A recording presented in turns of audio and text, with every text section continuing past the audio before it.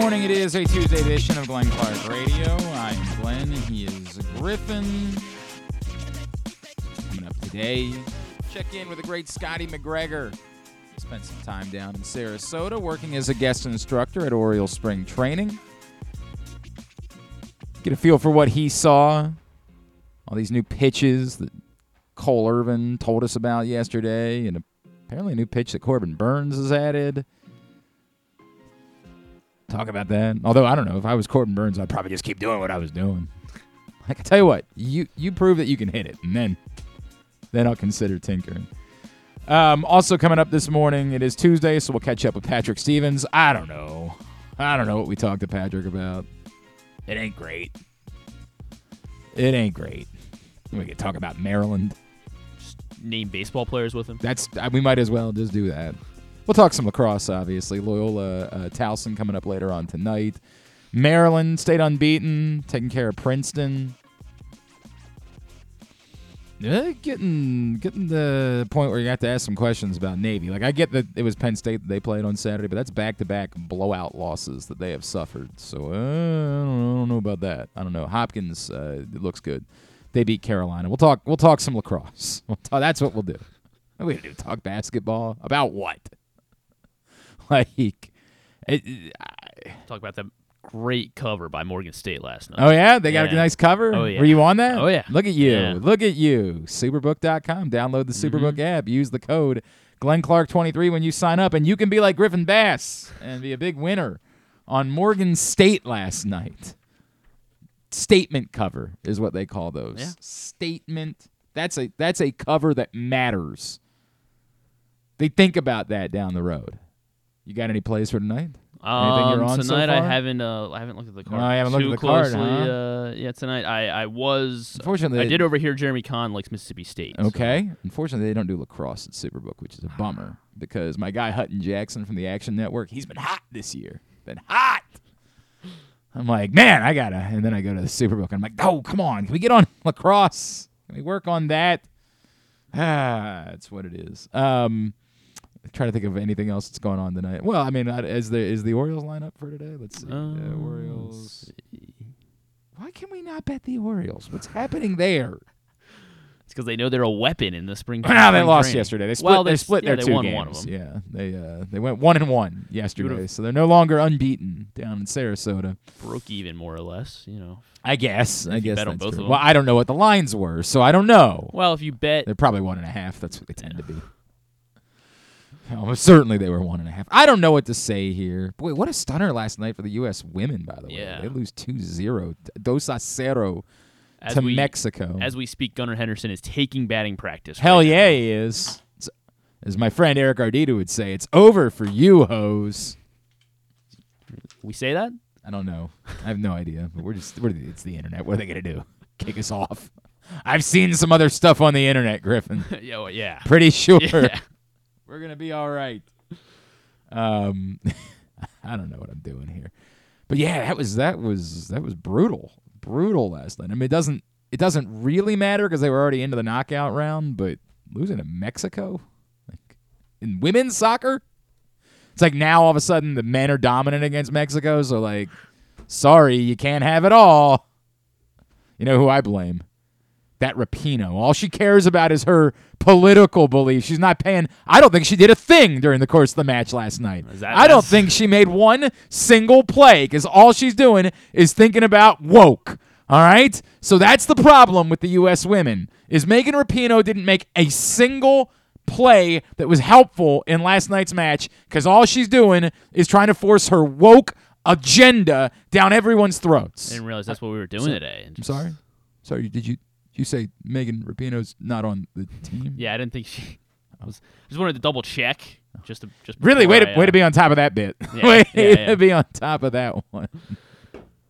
That's why we go through so many rehearsals before the show. Is that why they lost? Is to make sure that we nail down when we come on air. Because Rapinoe's not on the squad, that's why they lost. Well, they lost with her on the squad during the World Cup, so I'm not really sure that it makes a difference. Just either way, it's her fault. That's time. what we. Just a rough time. In fairness, I was finishing. Oh, by the way, way to bail on the team after 1 week. What's going on over there? I thought you were a team player. You didn't show up for trivia. I thought you had a full roster. It doesn't mean that you're not allowed. Oh, It doesn't okay. mean that like we're gonna kick you out. This isn't like you can come. Did you need me? We didn't. We won. We were good. You're welcome. What Gave were you good vibes. Is that what it was by Yeah. not showing up? You think Well, that I was set up. I said it. I started this okay. winning streak. The win streak. You guys won again. Wow. So Was it? What were the questions like? Like last week, I felt like they were what? ridiculous questions. There's some. I did not know. Like once my buddy Dan got us there, it made all the sense. Well, the final question was like, what country is the 133rd largest country in the world? But when you include all of its territories, municipalities, then it becomes the 12th largest country in the world. Yeah. And it's a ball buster at first. You're like, then once he said it, I was like, oh, yeah, of course. I don't know.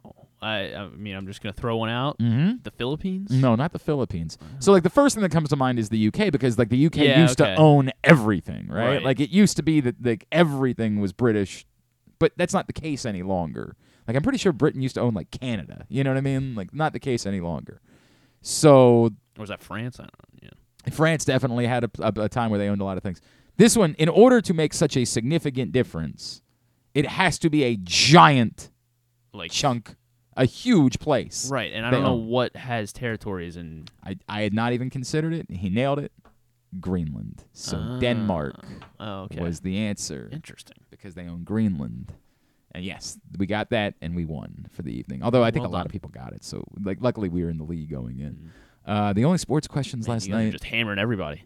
Yeah, we've had a good run. We did well on one of the rounds. Were you up one at of the, halftime one of again, the too? picture rounds? No, we were trailing at Oh, halftime. Okay. We were trailing at halftime, but the team that was leading at halftime fell apart in the second. We thought we fell apart in the second half. Turns out the second half was bit ball busting. One of the questions, the picture round was pictures of highways in the state of Maryland, and they would just show you like a picture of an exit. Jeez. Yeah, it was tough, man. We were the only ones that went 4 for 5. Everybody Wow. else went Which no one better did you than miss? 3. US 4. I don't even know where that is. I got to be honest with go. you. Garrett No County idea. probably or I something? thought it was I don't know. 495. I was way off. Way off. Knew it had a 4 though. Had that going for me. The only sports questions, there were 2 actually. There were 2 good ones. Name the first ever black coach in the NBA and the first ever black manager in Major League Baseball. Hint, both were player managers when they started, or player coaches, and both are in their respective sports Hall of Fames. I don't think I know basketball. Well, that one is the one. You know what's really funny? I was super confident about basketball. Really? I was not as confident about Is the baseball answer. Baseball. Did it take that long? Was it Frank Robinson? It was Frank Okay. Robinson. Good. I was confused as whether it was Frank Robinson or Larry Doby because I couldn't remember when Frank Robinson. Like I was struggling. We have a buddy on our team, nicest guy in the world, but you got to know him. His name is Brad. He's like just kept yelling, "I think it's Hank Aaron." I'm like, would you shut up? You're helping nothing. Guy. No, he was confusing. I understand Brad's game. It's confusing Frank other Robinson teams. was 75. Larry Doby was 78. So They know that you are the sports guy, like all the other teams do. So they like just keep an eye on your table. I don't know if that's the case or not. So the Brad basket was like, the "Oh, Hank Aaron, to yeah." throw it off, right? The basketball one, I Hall of Famer, I don't know. was a player coach. Player coach. Do I get years? No, you didn't get years of trivia last night. I got- Suddenly are. I got nothing. I don't know who a player coach. Like Jason Kidd? I don't think Jason Kidd was Jason Kidd a player coach? No, I guess he wasn't a player coach, but I feel like he went to coaching immediately. Immediately following, after he retired, Yeah. yes. But I don't think he was a player coach. which was bizarre to me as a kid. Who was the last player? I don't know who the last player coach was. He was the last Man. player coach in the NBA. Dave Cowens was the last player coach in the NBA. I don't even have a guess. George. Gervin? George Gervin. I don't know if George Gervin was ever a coach. I have no idea. Okay. I couldn't tell you. The great Bill Russell. Bill Russell was a Bill player Russell coach. was a player coach. How long did he coach? I think he kept coaching after he retired for a little while, if I remember correctly. George Gervin was never a coach. He was an assistant coach, but never a head coach. I thought they were asking the first assistant player. Yeah. Bill Russell, come on, as a coach. Yeah, his player coach tenure ran from 66 to 69. And then after his retirement, he ended up coaching both the Sonics and the Kings later after he coached the Celtics as a player. So that one was the one that was obvious to me. For some reason, Frank Robinson, I remembered Larry Doby. I guess Larry Doby wasn't a player coach or player manager when he was managing. He was just a manager. So thankfully, I got it right. I put down Frank Robinson. We were good. Good job. And then the other one, this is a ball buster. There's a 9-letter word that is the arena in which indoor cycling events occur. The name of the facility where you would host an indoor cycling event. Peloton Park. No, that's, first of all, not 9 letters. Yeah, not 9 letters. Yeah. I got it, but at first how?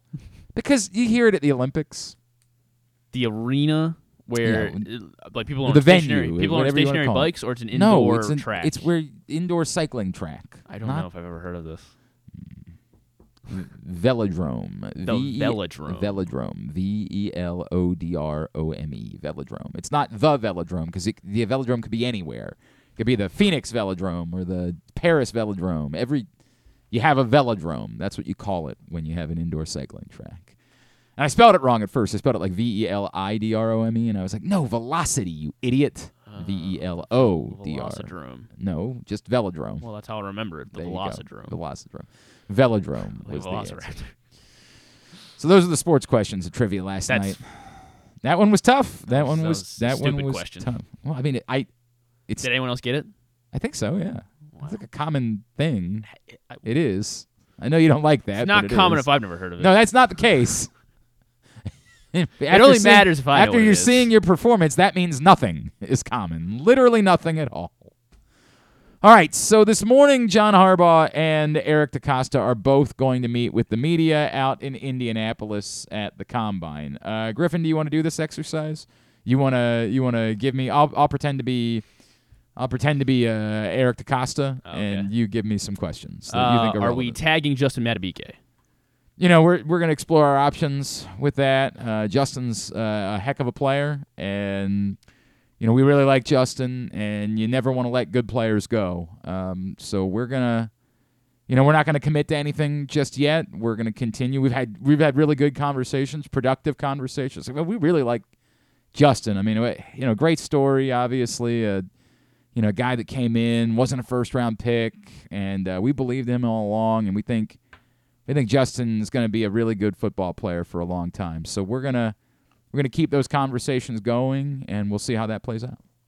Gotcha. How about Patrick Queen? Is there any chance that he comes back? We really like. Patrick Queen was a first-round pick. Obviously, we really like Patrick Queen. So, Patrick might have some options there, and we'd love to have Patrick back. If it works out, what we always say: right player, right price. We're gonna have to continue that process and see how that goes. To give yourself any more cap flexibility, any players that are still we're exploring. Rick Hard, for example. We're exploring. We're having some conversations, and we're. It's difficult when you've got a salary cap in a sport, and obviously we got good news: the salary cap going up last week, and so. We're seeing how we can use that to our advantage, but we're always looking at different areas and guys that we might be able to, create some cap space, but we want to keep good players around. Why do you hate Gus Edwards? We love Gus Edwards. Why do you get 3 carries? We love Gus Edwards. Well, the AFC Championship. You'd have to talk to. Because he didn't have pedigree. Yeah, talk to somebody else about that. You're looking for running backs with pedigree. We love Gus Edwards, and we would like to have gotten something done. We were talking to him ahead of that deadline last week, and That doesn't mean, that he won't end up being back with the Ravens. We like Gus Edwards a lot. J.K. Dobbins. We like J.K. Obviously, he's been through a lot. Is that anyone you don't like? You just know how this is going to go. Keep going. Throw some more at me. I'm Ronnie hot. Stanley. Let me consider some outside things. Like, throw anything at me. So Derrick Henry has been in the news. Derrick Henry's a great player. Is he? Derrick Henry's a really great player. I'm not really sure if we're allowed to talk about outside free agents right now. I have no idea what the timing is. I guess they didn't tag him, so maybe he's. But the new year hasn't started. I'm not really sure how much we're allowed to say just yet. But we love Derrick Henry, and we're always willing to consider. We'll take a look at anybody that we think can help the team. Is there a position that you're going to be focusing on more this week? Geez, I don't know.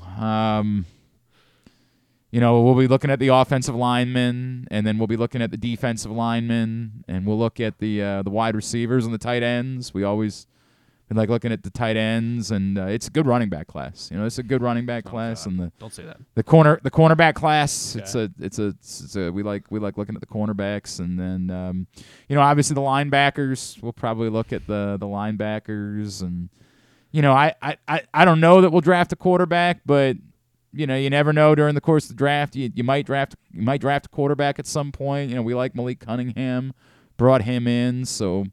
We'll see how all that plays out. Not bringing Tyler Huntley back? We like Tyler Huntley. You do? We like Tyler. I mean, what a story. Tyler Huntley made a Pro Bowl as a Baltimore Raven. And, Ravens legend. We really like Tyler Huntley, and we'll see how all that goes and what the market looks like for Tyler Huntley. And, we're always open to bringing good players and having good players on our team. Any conversations with Ronnie Stanley about restructuring or potentially post-June 1? I mean, Ronnie's been through a lot, and Ronnie's a Raven. Ronnie's a Raven. He's Ronnie the Raven. He's what we're all about. And he's been through a lot injury-wise the last couple of years. And do you like Ronnie? But we like Ronnie. You do, okay. When he's out there, he's still he's a heck of a player, right? That's a Pro Bowl caliber player that you're talking about. So, we'll see. We've had some conversations with Ronnie about where he is, and we'll have to let you know about that when something's there. All right. I feel like you've covered everything. That's how this is gonna go. Okay. Like the likelihood of us getting any actual information would come down to whether or not they literally have something to report at the moment. Short of 5 minutes before Eric DaCosta goes to the dais, they happen to tag Madubuike? or redo somebody's deal or something. Short of that, you're not getting. Eric, I really like Arthur Millette. Will you bring him back? Yeah, we like Arthur Millette. You do? We okay, really. good. That's all I wanted to hear. Arthur Millette's a Raven. That's the other thing too. They love saying. They love saying that about guys. I should have said that more. And then 2 weeks later, Arthur, not a Raven. Arthur's a Raven. He. That play like a Raven thing, Arthur plays like a Raven. It's the type of nonsense that I would say not, because these are always awkward because they're not going to tell you what they're doing. In some cases, because they don't know. In other cases, just because they would rather it be a secret. And it's frustrating for us because this is what we do. And every now and then there is something that's informative. Like the questions that are. Why questions are better questions to ask in these settings because you're not going to get tangible information. So asking why, I don't know. Why didn't you extend Madubuike yet? That's not. That's not really question. Because that's still it's just it's another way of asking an informative question. It's more like why? Yeah, who are these coaches they hired? Why was Dennis Johnson the right fit for? Was he inside linebacker? What's Dennis Johnson? I don't remember what he's hired to do. I don't remember anything. Probably the nicest guy in the world, and maybe he'll be a hell of a football coach. I don't remember what he's here to do. I'm sorry. I can't stay on top of. I don't know if you've heard. I'm playing baseball with my sons now. I threw my back out hitting grounders for 2 hours the other day. Happened? Dude, I was so sore yesterday. Like an idiot, I did this for hours. Between throwing batting practice and hitting grounders to my sons. And then I came back and got on the bike afterwards. And I'm realizing now that was too much. I I'm 40. I gotta keep that in perspective. And yesterday, I was so sore that like when I would stand up, it was like hunched over. I couldn't stand up correctly. Did you find out are you serious? You can't figure out what Dennis Johnson's job is with the Ravens? I'm trying to find. I just want to find a list of all of the jobs. He was hired to be. Here's the Ravens announced 4 coaching hires for the 2024 staff. Oh, maybe it's the internet. Maybe that's the problem. All right. They hired Dennis Johnson to be defensive line coach. Travell Wharton is the assistant offensive line coach. Doug Mallory is defensive backs coach. Mark DeLeon is the inside linebackers coach. Those are the coaches they hired. So, like, trying to get a thoughtful answer about, like, so that you have to ask a question that's not just what do you think about this player. You're going to have to find other ways if you want to try to get a thoughtful answer or an answer of some sort of value. Otherwise, you're just going to get more of the same. We like everybody. We'll see how it goes. We have decisions to make. That's all they're going to tell you. In a weird way, I would find the Combine to be almost the best time to talk to John Harbaugh because there was no opponent, right? Like when there's no opponent on the schedule, he tends to be more willing to discuss things. He and I, one year when I was at the Combine, he and I ended up doing like 5. I don't remember if it was Ray's final season or if it was going into 2011. I don't remember which one it was, but there was a lot of talk about whether or not Ray Lewis could still be a 3-down linebacker at that point in his career, and I gave it to him. He danced around it, and he just gave me we like Ray, we like He's a Raven. He gave me the same. This is one of the greatest players of all. Like he gave me that whole thing, and I don't know why that day I was just like, John, you're dancing, and like you and I, we're not good dancers. Although I don't know, we see that video from. Maybe I was wrong. You and I, we're not good dancers. So let's maybe not dance. Like I just kind of didn't. I wasn't feeling it that day. I wasn't willing to put up with it that particular day. And he kind of giggled for a second. Then he just answered the question. He was like, "Yeah, I still think Ray's a 3-down linebacker. I still think we're okay having him on the field for all 3 downs." And I was like, "Okay, that was the answer that I was looking for." I don't know why, but like for some reason in the off season, I felt that John was more, and I remember telling him this once. I was like, I like talking to you here because there's no opponent. And like it always felt like John in those moments was thinking like, what are the Bengals hearing when I answer a question? And before there's a schedule, there's no opponent, so there's no one for him to think about. What are they hearing in those moments? So I always like talking to John at the Combine, but I feel like that probably has largely gone away too. Like maybe we'll see. We'll see if he has something. I don't remember who's up first. I think one of them is going to speak in like 10 minutes. I don't remember who's speaking when today. One of them I think is at 10:30. The other one's around 11. Here we go. DeCosta 10:30, Harbaugh 11:15. Yeah. So if there's any information to be, DeCosta's going to go 45 minutes. No, they don't. It's not.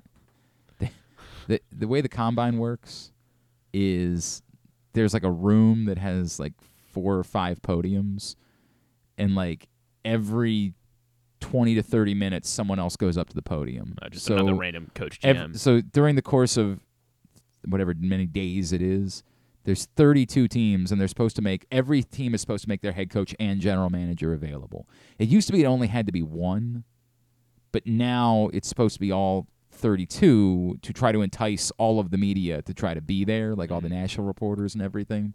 So you got to schedule 64 press conferences during the course of the span of a few days, and you've got to get all these players, like all of the players participating in the Combine have to be available as well to the media at some point. Now, some of them are not significant enough that I think they had.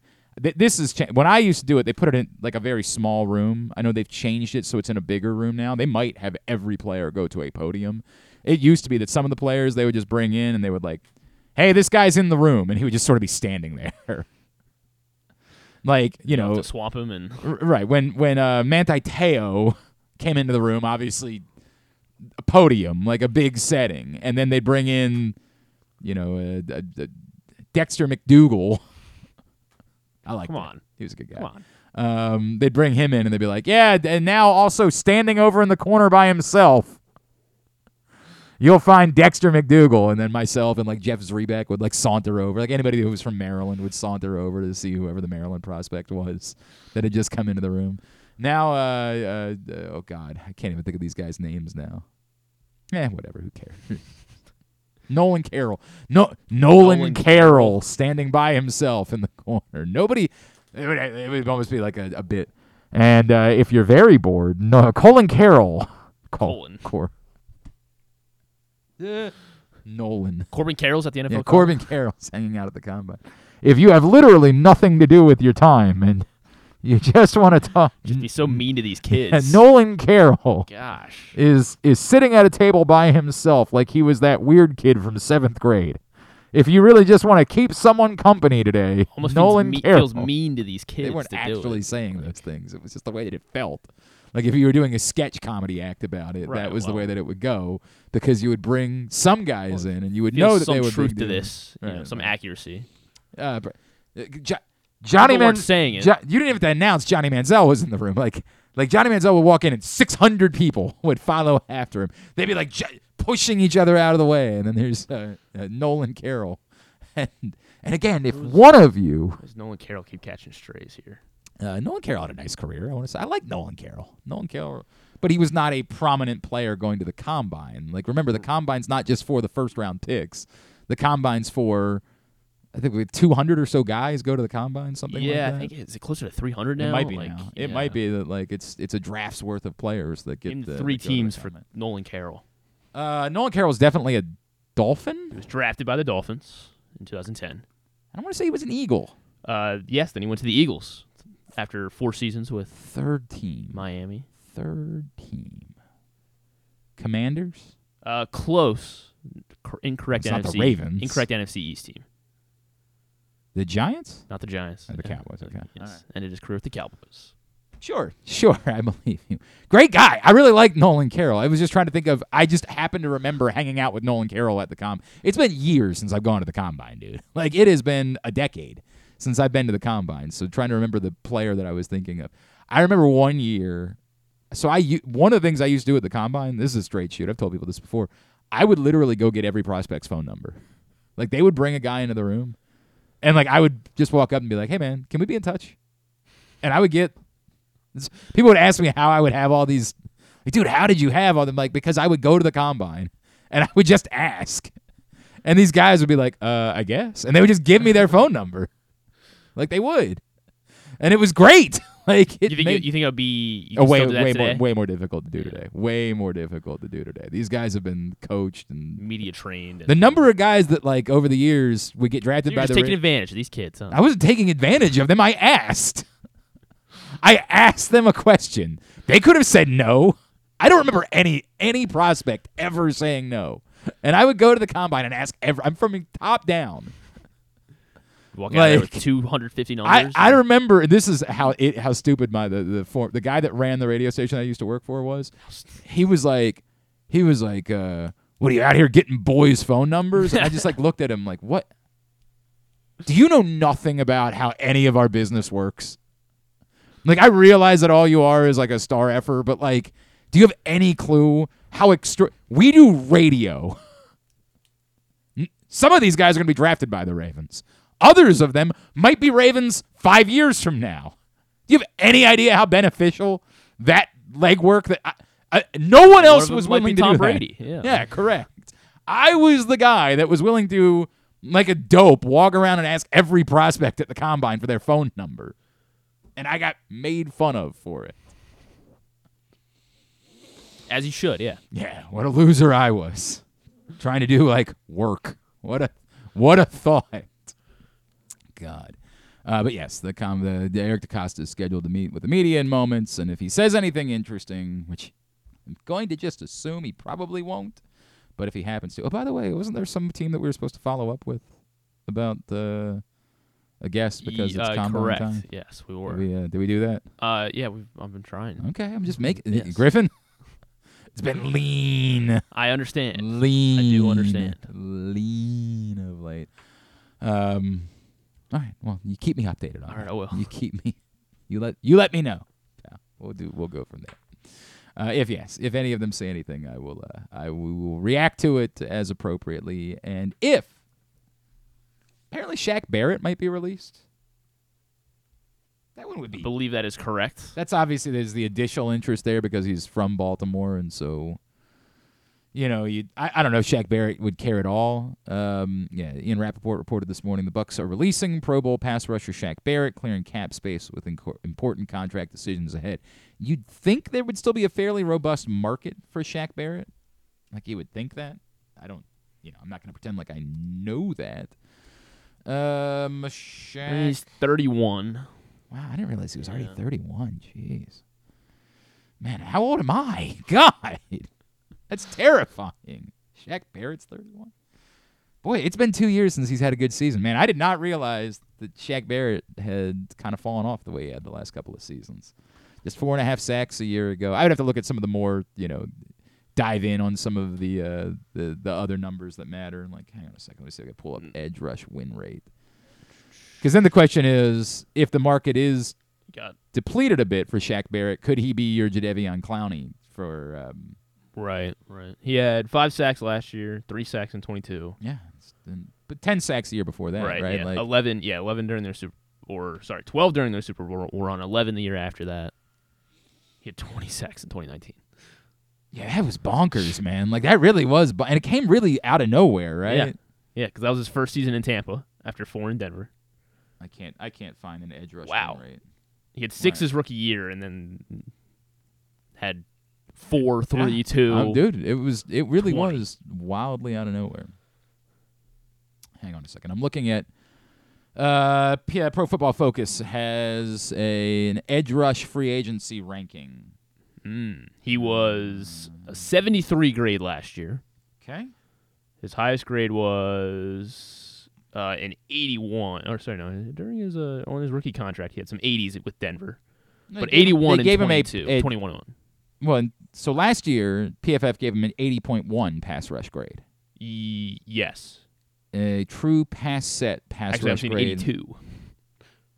I don't know why I'm seeing different numbers. I don't know either. But his pass rush grade, according to mine, was 82. Had a 12% pass rush win rate last year. It's not great. I would have to know about, double team rate, all those things. I'm trying to give some perspective.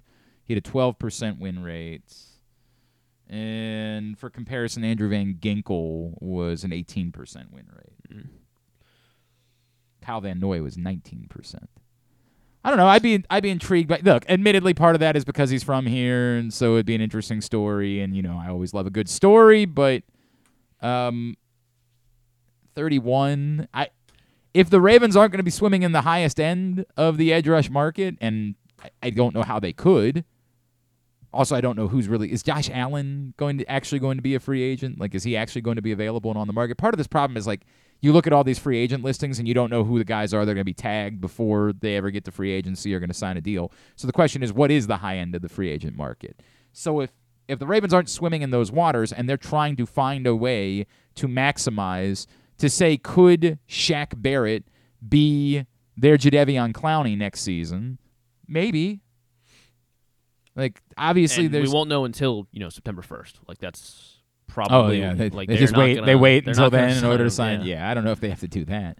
I don't know. I'd be interested, and I'd have to look at who the other players would be that would be in that sort of category of edge rushers, of aging edge rusher. Or I don't even know that it has to be aging as much as it's like guy that is talented but isn't like marquee at the moment. And so you feel as though there might be an opportunity. Edge rush free agent. I'm trying to make sure that I have. I'm pretty sure that Josh Allen is supposed to be They are talking about agent. tagging him. They're talking about tagging him. Yes. Is what it looks like. Brian Burns Trent obviously Baalke would be close to the top. Danielle Hunter would be close to the top. Again, these provided these players actually reach free agency, which is a question at the moment. Of course, Chase Young. I saw somebody else banging the Chase Young drum, and I can't remember who it was this week for the Ravens.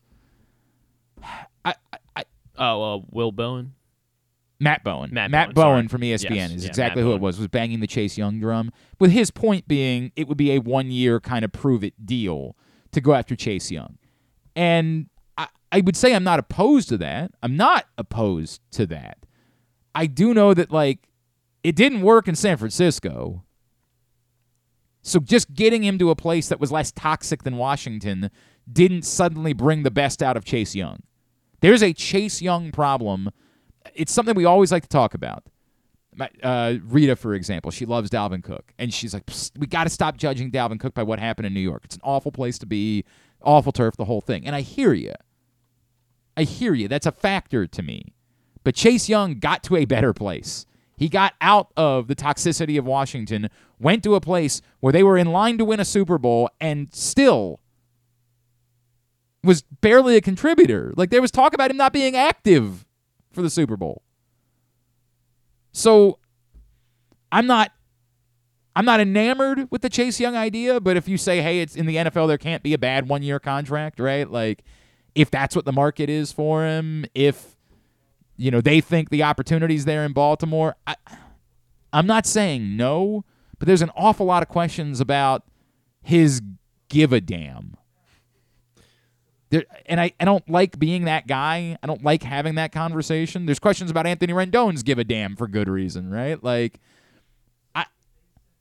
I think it matters, and I don't know that you can force the give a damn out of somebody just because they're in a good spot. And I would have to consider that because they couldn't force it out of him in San Francisco.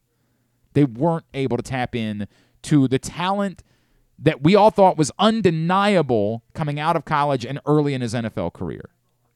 What's happened there, not being around, I couldn't possibly explain it. It makes no sense. We know he's going to be a great Raven in about 4 years. Right, because he's not 30 yet, so you can't. Yeah. How old is Chase Young? Like he 27? Is actually still 24. He will be 24. He'll be 25 in a month. Christ, how is that possible? He'll be 25 in a month. Yeah, you're right. We're still years away. From his prime Ravens consideration. Days. Jonathan Greenard's a free agent. Man, he was a monster last year. God, I like that. Zadarius is a free agent again. I don't know if that's gonna. I don't know how they would feel about that. How old is he now? He might fit the bill. Yeah, but wasn't he supposed to come back last year and then he balked at the last second? Oh yeah, yeah. I don't know. Right. I don't know if that would be the road that they would go down. All right, we will monitor. He's 31. He'll be 32 in September, so perfect. Does seem celebrate his 32nd birthday, September 8th. That part of contract with the Ravens. And look, I love Zadarius. That part of it makes sense, but I feel like they tried to do the reunion with Zadarius, and once that didn't work out, they probably say, "All right, we gave that a shot." Big omission. Zrebiak tweeted, DaCosta has said they are trying to get a deal done with Justin Madubuike. Sure. I believe him. I'm sure they are. I don't think we needed to ask him that in order to know that. It doesn't mean knocking whoever asked. You have to ask. But, I don't think we're learning anything because he's saying they're trying to get a deal done. Yes! We're hopeful we can get a long-term deal done. He put himself in a fortuitous position. I believe they are hopeful they can get a long-term deal done. I believe that. No one's saying if he confirmed if he liked or didn't like Justin Madubuike. Right, we haven't heard. We like Justin. Yeah. I don't know. We'll see. All right, let's grab a break. Patrick Stevens is going to join us when we come back in. Today's show is also brought to you by Toyota and County Sports Zone. Of course, we get into County Sports Zone Radio. Oh wait, are we doing County Sports? We're doing County Sports Zone Radio next. Correct, we are. I'm on top of things, man. I'll get there eventually. Yeah. County Sports Zone Radio when we come back in, as it was a big weekend. All right, we'll do that coming up next. We'll check in with Wes Brown, talk about the MIAA championships, everything else going on in the world of high school hoops. We continue on a Tuesday edition of Glenn Clark Radio. The ultimate fan experience awaits you at Sports and Social Maryland. See how we're raising the sports bar with our massive 100-foot media wall featuring 40 HD TVs and a 47-foot big screen. Bet on your favorite teams and this year's biggest events at the FanDuel Sportsbook while enjoying your favorite beers and cocktails, plus our delicious takes on bar food classics. Visit Sports and Social at Live Casino and Hotel Maryland at Arundel Mills. Must be 21. Gambling problem? Call 1-800-GAMBLER. Hungry? With 7 locations throughout Maryland, Maryland, Glory Days Grill is always right around the corner. They have wings, burgers, salads, sandwiches, and drinks to satisfy everyone, as well as tons of televisions and sound delivered right to your phone. Glory Days is the best place to watch football or whatever your favorite sport is. While you're there, be sure to check out Goose Flight's Lager, named in honor of legendary Raven Tony Goose Siragusa. $2 of every can is donated to the Goose Flights Foundation. Glory Days Grill. Great food, good sports. Why bet with the big boys this football season? Instead, try your hand with the local book, Superbook Sports, this fall. Superbook Sports is the book next door. Just a dedicated team of the best odds makers in Las Vegas, making sure you get the best prices and parlays anywhere. And now, Superbook will give you a bonus of up to $250 when you sign up and wager on the same day and use the promo code GlennClark23, GLENNCLARK23. So bet with the best and use the promo code GlennClark23 this football season with Superbook Sports. Visit superbook.com for terms and conditions. Gambling problem? Call 1-800-GAMBLER. 6 chicken tenders made from fresh, never frozen Royal Farms world-famous chicken, a family-sized order of Western fries, honey mustard dipping sauce, and a 2-liter bottle of Dr. Pepper. It's Royal Farms' new Tucker's Tenders Meal. It's Justin Tucker's favorite, and at only $19.99, it'll be your favorite meal, too. The new Tucker's Tenders Meal, available only at Royal Farms. Now you can kick back, relax, and eat like a champion. Real fresh, real fast, Royal Farms. The Toyota Tacoma comes in a range of models and trim lines, so you can choose the perfect Tacoma to reflect your unique personality and driving habits. Check out buyatoyota.com for deals on new Tacomas from your local Toyota dealer today. Gambling can be a fun and entertaining experience, but there are risks involved. If you're planning on betting on the game at the casino or on your phone or computer, know your limit, stay within it. Set a budget and a time to stop. Remember, gambling isn't a financial solution, and it doesn't mix well with alcohol or drugs. Know the risks and have a plan before you begin gambling. For free and confidential services, call 1-800-GAMBLER 24/7 or go to helpmygamblingproblem.org. Jeremy Kahn here. The ultimate sports betting experience in Maryland is at the Green Turtle Bet Park Sportsbook. Join me at either location in Canton or in Towson and place your bets in person and be a part of the action. It's the best in-class sports wagering experience, complete with the ultimate TV package, ensuring you can catch every game all day, every day. Their state-of-the-art facilities bring Las Vegas energy right here to Maryland just in time for postseason football. So visit the Green Turtle Bet Park Sportsbook in Canton and Towson and elevate your game day experience and hang out with me to bet, watch, and win at the Turtle. Coming back in here with Glenn and the other guy, Garrett, whatever his name is. You know who they are. All right, back in here on GCR as we continue along on a Tuesday edition of the program. Again, just monitoring what Derek DaCosta is saying out at the Combine. From Jeff Zrebeck's Twitter account, quote, "We need more than 2 running backs," unquote. I agree. Said they're still talking to Gus Edwards about a return, and they'll also talk to J.K. Dobbins, but either way, they'll make additions there. Well, if additions means, any player that's not currently on the roster, well, then yes, of course, because they only have Justice Hill and Keaton Mitchell currently on the roster. So obviously they will make some sort of additions. Does that tell us about whether or not they're actually going to go after Derrick Henry or Saquon Barkley? Nope, sure doesn't. And as I said when we were doing this exercise before, they were never going to tell us whether they were going to definitively go after one of those guys. The smoke continues to be there for the idea that the Ravens will dip their toes in those waters. Opinions vary. You guys read my column yesterday at PressBoxOnline.com. I'm not opposed to the players. I just think the money is better spent elsewhere. If they can address everywhere they need to and still somehow bring in a top-notch running back, bully. I'm just not. I'm skeptical of that, I think is the nicest way to say it.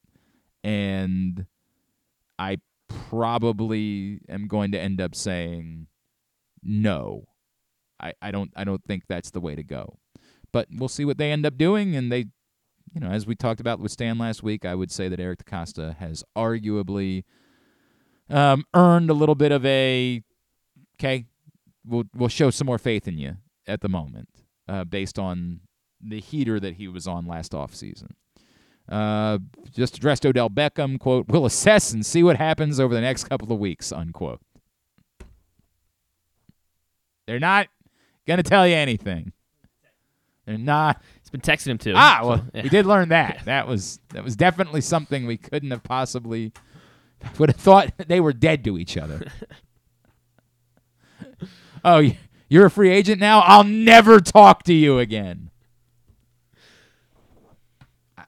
I'm not trying to be that guy. It's just that, guys, we're not going to learn anything. Short of they actually have something that they've done, like to Griffin's point. If they had at 10:30 a.m. today put the franchise tag on Justin Madubuike, then we would have learned something. But they probably would have put out a press release about it. It's just, it's a futile exercise. Like I think it's important that the decision makers within a franchise are available to meet with the media. It's just that we know enough to know they're not gonna say anything. It's kind of a dance any longer. It's just an exercise. When there's something to be told, they'll tell it. And until there is, they're just not going to do it because they're operating a business, and, a multi-billion-dollar business at that.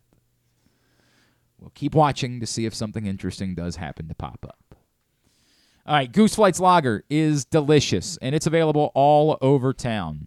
You see that awesome collector's can as we celebrate the life and legacy of Tony Siragusa. I had one Friday night. Where were you? Stopped at Glory Days. Oh, which Glory Days? In Eldersburg. Out in Eldersburg. Carroll County, baby. Because as Griffin points out, cans available at yeah. all of the Glory Days Grill locations throughout the state of Maryland. And it is a tasty lager.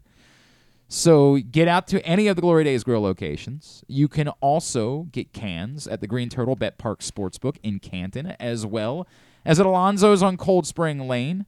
On top of that, cans and sixers are available, both at Guilford Hall Brewery and at the Costas Inn. And sixers and cases are available at the Wine Source in Hamden. As I said, let me go take a step back. $1.98 from every can goes to the Goose Flights Foundation and the work that Tony's family is doing to provide non-emergency medical transport to those in need. And in concert with the release of Goose Flights, you have 2 days left to get in our contest to win up to $1,000 in Baltimore sports ticket credit. So go to PressBoxOnline.com/GooseFlights to sign up today. No purchase necessary. PressBoxOnline.com/GooseFlights in order to sign up. Big week in high school hoops. Let's cover all of it right now. It's time for County Sports Zone Radio. He is Wes Brown from County Sports Zone, and he's with us on GCR. Wes, what a week it was in not only the MIAA, but all throughout the course of the state. Thanks, as always, taking the time for us. Yeah, thanks for having me. Well, let's start with the action from the A Conference and ultimately Mount St. Joe winning the title on Saturday. Yeah, another big time battle between Mount St. Joe and Archbishop Spalding there. Ton of great athletes on both sides, but the Gales managed to pull it out 57-52. It was their third title in the last 4 full seasons, and they finished with a 23-2 record.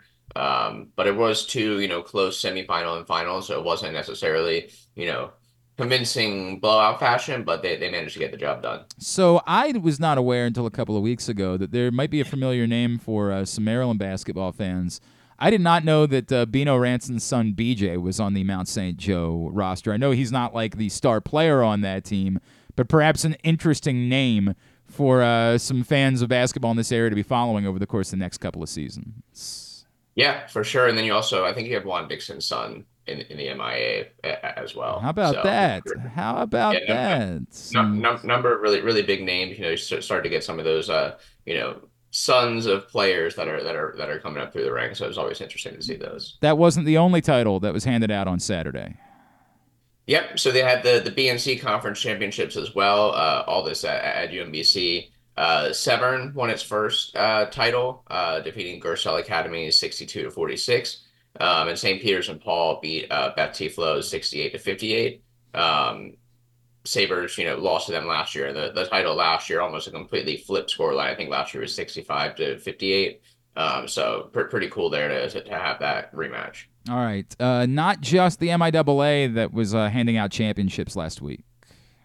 Yeah, so actually last night was the WCAC, boys and girls final. St. Paul coming over Gonzaga there by 12, 63-51 for the boys title. And then you had, St. John's College, over Bishop McNamara 45-41 for the girls title. It's been a heck of a run for St. John's, third consecutive WCAC title there for the cadets. So definitely a pretty big run for them. I know them and Bishop McNamara is kind of, the two big WCAC teams. So it was definitely a good game last night at American. All right. And how about an athlete of the week from hoops? Yeah, so going to that WCAC final, Darren Harris, the Duke commit, who's also the WCAC Player of the Year, helped lead them to the title last night with 21 points and 6 rebounds, shooting 6 of 13 from the field and 7 of 8 from the free throw line. They obviously had a lot of pieces contribite, but he was one of the standout players from all these private school championships. Awesome. And I know the star from Mount St. Joe was Jordan Brathwaite, who's going to Yale.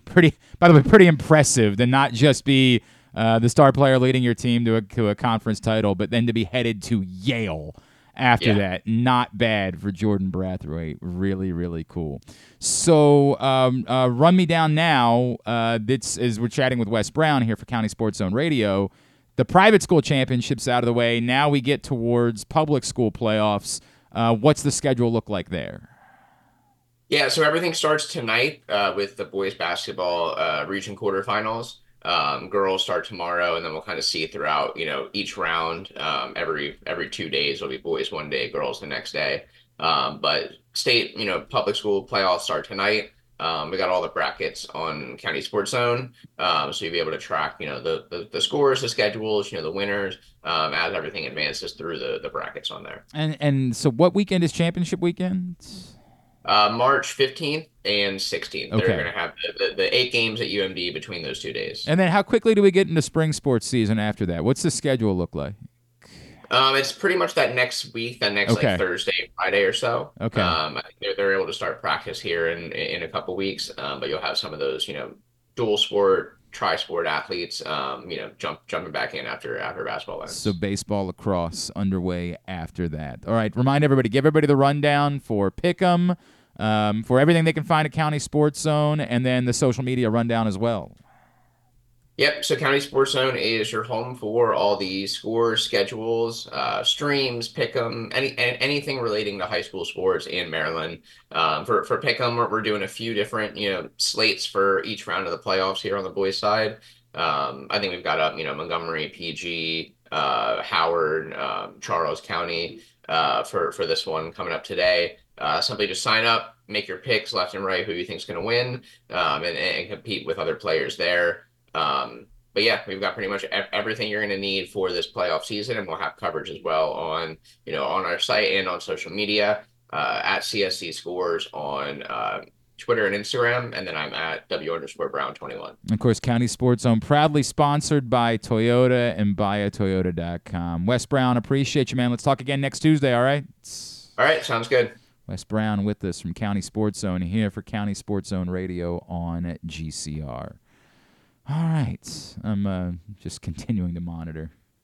Just keep waiting. Keep waiting for something interesting. Keep waiting for something. Why do you keep waiting when you know? I mean, nothing will. It would be nice. Eric DeCosta said that Madubuike will probably be tagged if no extension is reached before next Tuesday. So that's, by the way, to me, by far the closest thing you'll get the news, only because there was a faint chance that people were considering the possibility that maybe the Ravens – who did we have on recently that talked about that? That, the Ravens have just let some guys go. And I was like, yeah, they're not letting Justin Madubuike. We had somebody on that said that, and I was like, it might have been Fowler, by the way, who brought that up. And I was just like, yeah. And he referenced, I want to say, Judon, but they tagged Judon once. They tried with Judon. Zadarius Smith, obviously. They're They were never just letting Justin Madubuike go. But for whatever reason, that still continued to be something that like a very, like the smallest sliver of people believed might be in play.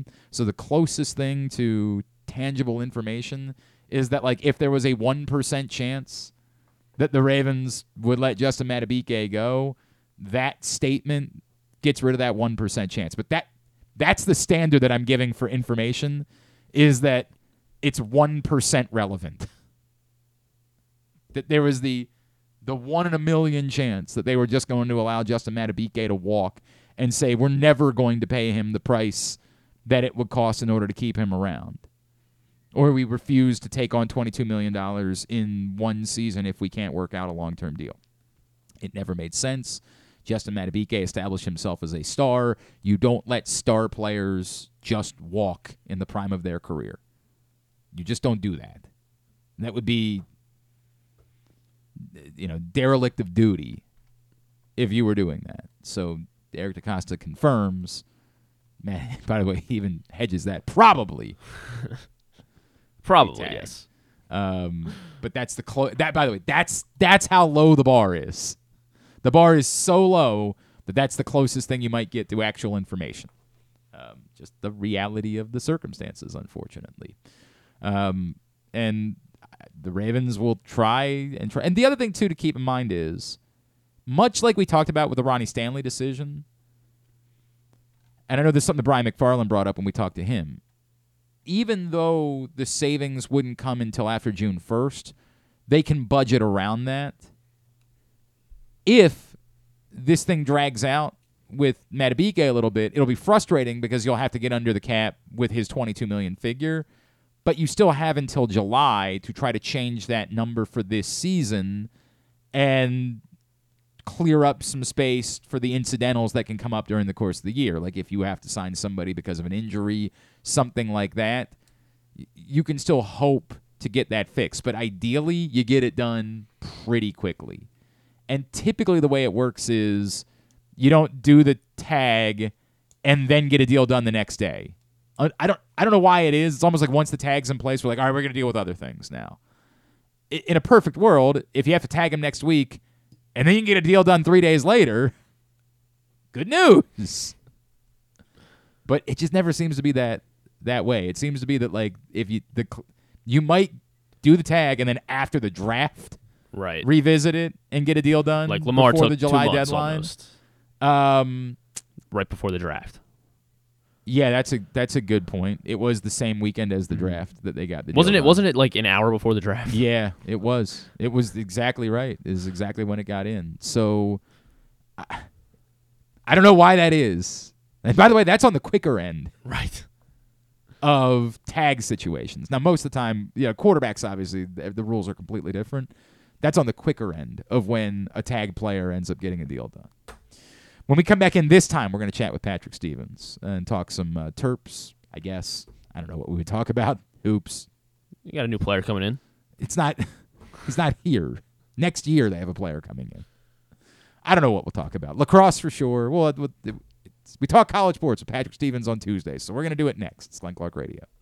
Hey, it's Jeremy Kahn. This postseason, bet in person at the Green Turtle Bet Park Sportsbooks with locations in Canton and in Towson, and enjoy the best in-class sports wagering experience at their state-of-the-art facilities, bringing an unmatched sports betting thrill. Gambling can be a fun and entertaining experience, but there are risks involved. If you're planning on betting on the game at the casino or on your phone or computer, know your limit, stay within it. Set a budget and a time to stop. Remember, gambling isn't a financial solution, and it doesn't mix well with alcohol or drugs. Know the risks and have a plan before you begin gambling. For free and confidential services, call 1-800-GAMBLER 24/7 or go to helpmygamblingproblem.org.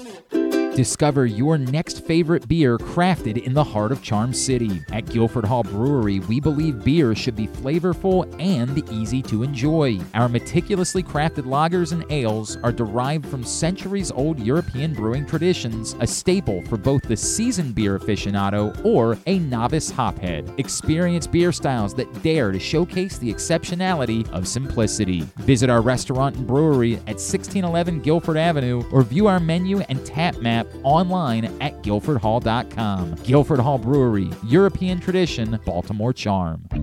Make the most out of every day in your Toyota RAV4. Available in hybrid or gas-only models. A RAV4 can get you where you want to go in style. Check out buyatoyota.com for deals on new RAV4s from your local Toyota dealer today. There's so much focus on sports betting these days, but I want to talk about an area that nobody wants to gamble on, where you choose to go out and spend your hard-earned dollars to eat. The Costas Inn is no gamble at all. The quality on their menu is outstanding, and the value is off the charts with a great and varied list of specials Monday through Friday. And the staples of the menu, whether it's salads, burgers, fish, they're all fantastic. And I haven't even mentioned the crabs or crab cakes yet. So check out the menu for yourself at CostasInn.com. When choosing a place to dine, never gamble on the food you put in your belly. The Costas Inn at 4100 North Point Boulevard, or call 410-477-1975 for reservations and your steamed crab orders. 6 chicken tenders made from fresh, never frozen Royal Farms world-famous chicken, a family-sized order of Western fries, honey mustard dipping sauce, and a 2-liter bottle of Dr. Pepper. It's Royal Farms' new Tucker's Tenders Meal. It's Justin Tucker's favorite, and at only $19.99, it'll be your favorite meal too. The new Tucker's Tenders Meal, available only at Royal Farms. Now you can kick back, relax, and eat like a champion. Real fresh, real fast, Royal Farms. What company has the expertise to make your home healthier by purifying your air and killing all viruses, allergens, and bacteria? A.J. Michaels, Heating and Air Conditioning in Baltimore and Annapolis, ajmichaels.com. Hungry? With 7 locations throughout Maryland, Glory Days Grill is always right around the corner. They have wings, burgers, salads, sandwiches, and drinks to satisfy everyone, as well as tons of televisions and sound delivered right to your phone. Glory Days is the best place to watch football or whatever your favorite sport is. While you're there, be sure to check out Goose Flights Lager, named in honor of legendary Raven Tony Goose Siragusa. $2 of every can is donated to the Goose Flights Foundation. Glory Days Grill. Great food, good sports. One of the things that's definitely wrong with this country is that this dude still has a job somehow, some way. Glenn Clark.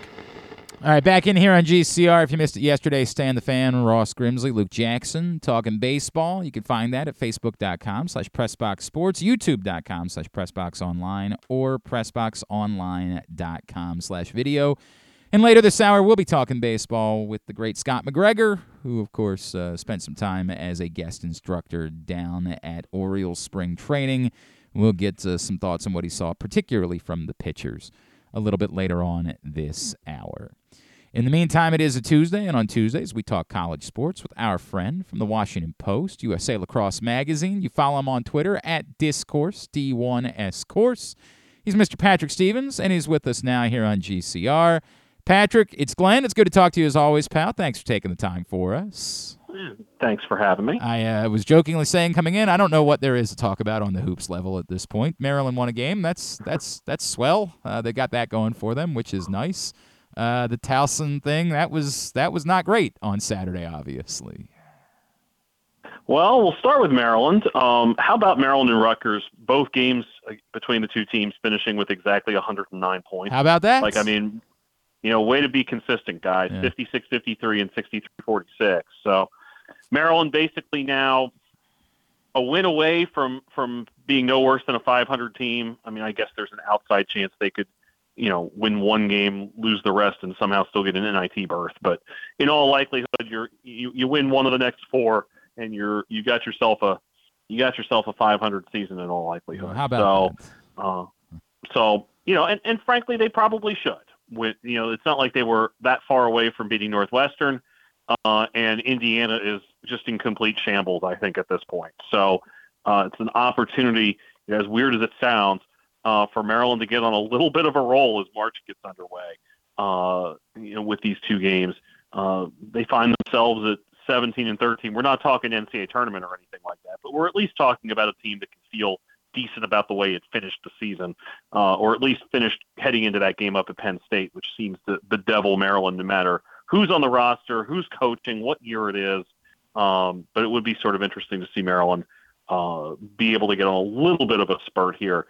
And you certainly have to give credit to the defensive effort up at Rutgers. As for Towson, looking more and more like a team that they've got some work to do simply to get a top 4 seed right now. They probably need to sweep North Carolina A&T and UNC Wilmington this weekend to make that happen. And even then, you kind of got a sense of what could happen if they caught Charleston on the wrong day. With that game in Towson on Saturday. Charleston shot 15 of 22 from 3. Probably not going to happen again quite like that, but that's a team that when it's really going, it is a bit better than everybody else in that league. So if you're Towson, you're sitting here and you have basically split the last 4 cycles, the last 4 weekends. Northeastern in a loss to Hofstra, lost to Delaware, beat Elon, beat William and Mary, lost to Hampton, beat Monmouth, lost to Charleston. I mean, that has all the makings of a team that's going to continue that trend right on through to being like a 5 or 6 seed in the CAA tournament and not being able to get out of the quarterfinals. So it's a team that has had offensive issues all season. If the defense isn't going to be great, and credit to Charleston more so for what happened the other day, but you got to score to win if you're Towson, and scoring 56 points against one of the top teams in the CAA just is not going to get it done. Probably not. Let me go back to Maryland for a second, because the big news last week is they land this 5-star prospect in Derrick Queen. Presuming that Derrick Queen is the player that everybody thinks he is immediately, and I get that is a difficult presumption to make with any freshman. Even, Diamond Stone was once upon a time going to be a savior for Maryland basketball, and we saw how that worked out.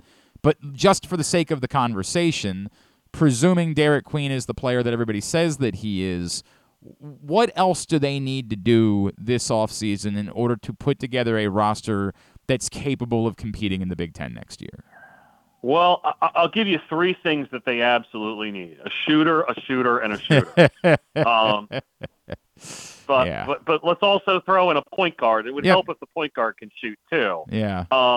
If that doesn't get fixed, then you're basically looking at essentially trying to do the exact same thing you did this year, except having a higher end big man, and maybe maybe you get a deal where maybe Queen and Julian Reese get to play together for a year or something like that. You have a great front court, but somebody's still got to get him the ball, and somebody still has to be able to open up space by stretching the floor.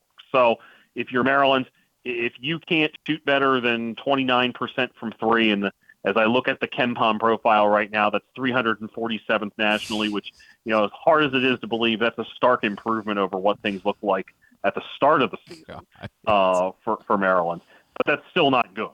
That's still ahead of, from what I can gather, exactly 2 power conference teams, one of them being Vanderbilt, who's just dreadful in general, and the other is Texas A&M, which has shown kind of similar signs of being able to be a pain to good teams, but has also had some puzzling losses thrown in as well. So if you're Maryland, priority 1 is being able to put more points on the board, and that's going to start with being able to hit more 3-pointers than what they've been able to do this season. He is Patrick Stevens. He's with us here on GCR. Patrick, I tend to give you this question every year as we get deeper into February, but on a national front, because for like a minute last week, everybody was coming around. Well, we finally have, it's UConn. They're definitively the best team, and then they, get hammered by Creighton. So if we play the game of how many teams do I need to give you for you to be confident that you've got the national champion, what is that number at this point? Given how good Connecticut, Purdue, and Houston are, I'm not saying it's going to come from one of those 3 teams, but I feel like one of those 3 is probably going to be hanging around until the final weekend. I'm always going to kind of spread things out a little bit more, and I feel like my answer to you usually comes in somewhere around 20, right? Mm-hmm. It feels like that, like if we had gone to 20 last year, would that 20 have included San Diego State and Florida Atlantic, who played on the final weekend? Right, correct. So, as I'm sitting here, is this the year, for example, that St. Mary's makes a run? Is this a year that we get maybe another one of those Mountain West teams that's been so spunky all season, a Colorado State with a great point guard like Isaiah Stevens, or Utah State, or whoever that makes a run? Is this a year that maybe we get a random, is this the year Clemson's actually going to do something deep in basketball? And so I'll go ahead and say that number is probably somewhere between 20 and 25 right now. But the thing is that in a single elimination tournament, this isn't the NBA playoffs. Yep. Like the NBA playoffs do a better job than any other sport in this country in determining the best team, because you have to go through 4 best-of-7s to do it. And you don't have things like goalie luck or anything like that you would have in hockey. In a single elimination tournament, you know, who knows? If we ran last year's 100,000 simulations of last year's tournament, how many times would Purdue have actually won rather than lost? It's a fair question. Yep. Like my guess is that Purdue would have won the whole thing more often than it lost to Fairleigh Dickinson. Yeah. But you only get one shot at it. Yep. So, you know, I think that ultimately when you look back at what Connecticut was a 3 or 4 seed last season, 4 seed. So, you know, if we were sitting here kind of sizing up where they belonged, we would have said they were probably somewhere between 10 and 20 at this point last year. So, you know, is that team between 10 and 20 like a Marquette that can look really good at times, or Kentucky, which can score, or an Alabama perhaps? Who knows? But, you know, I think that the list of teams that have the ability to win 6 games in a row is probably a lot larger than people want to give it credit for. And when I say like 20 to 25, I might be shortchanging that. And then I'm sure you've stored up all of your hot takes about court storming for us to dive into today, right? Like I'm sure. Well, I'm going to give you a really, really boring assessment. Like if you can do it safely and get everybody out of there, yeah, then go ahead and do it. You know, I'll tell you, if you can't do it safely, Patrick Griffin. If you can't do it safely, then don't do it. Then you can't do it. Like Griffin had the idea yesterday. Example. You put up a 30-second clock after the game and say, once the game's over, you got to wait 30 seconds before you can come on the court to allow 30 seconds for everybody to clear out. And I was like, I'm listening on that. That's not a bad idea. That's not terrible. You know, like, I mean, the reality is if we want to sit here and say what really went wrong in that Duke at the end of that Duke Wake game, it's that the Wake Forest security personnel were understaffed and wholly unprepared for what was coming next. And I get it. Okay, Wake Forest hasn't won many of those kind of games in a long time. So, you know, it's understandable that they might not be used to what that takes. But Wake's good now, and they probably should have been ready for it, especially against a team that, you know, like, I mean, there's somebody, I think it was Brett Strelo, who used to cover basketball down there, now works at App State, who had like a running list of every time Duke lost on the road and whether the court got stormed or not. And it was like 95% of the time over the previous 15 years, the court was stormed when Duke lost on the road. So you know it's coming. So you got to make sure that you take care to ensure everybody gets out of there safely. You know, it's one of those things where, you know, you want to beat, and no matter what, like you want to beat somebody, but you don't want them to get hurt. Like you don't want that. That's not what anybody's here for. And by the way, you know, with the greater athlete empowerment stuff and the future of, you know, a likely future of collective bargaining, you better believe that that's probably going to be something that gets addressed at some point down the road. Maybe not this year or next, but in the next 5 to 10 years. Wouldn't be shocked if that is an issue that is addressed in a negotiation between players and conferences/schools, as opposed to simply a policy that we're sitting here dithering about right now. I tend to agree. I think it would be good if it was some sort of uniform policy somehow, some way. And to the point, what you just said, I think to me is if you can't figure out how to do it safely, then it just goes away and it's all going to be okay. Like, it is not like court storming is so imperative to the overall success of college basketball or health of college basketball that it would be some disastrous thing if they say, look, we just can't find a uniform way to make sure everybody's protected. It might have to go away altogether. And gosh, you'll just have to go back. You'll just have to go out to a bar, right? I know. And make merry revelry that way. These kids would it would be awful for them if that were the case. Just awful.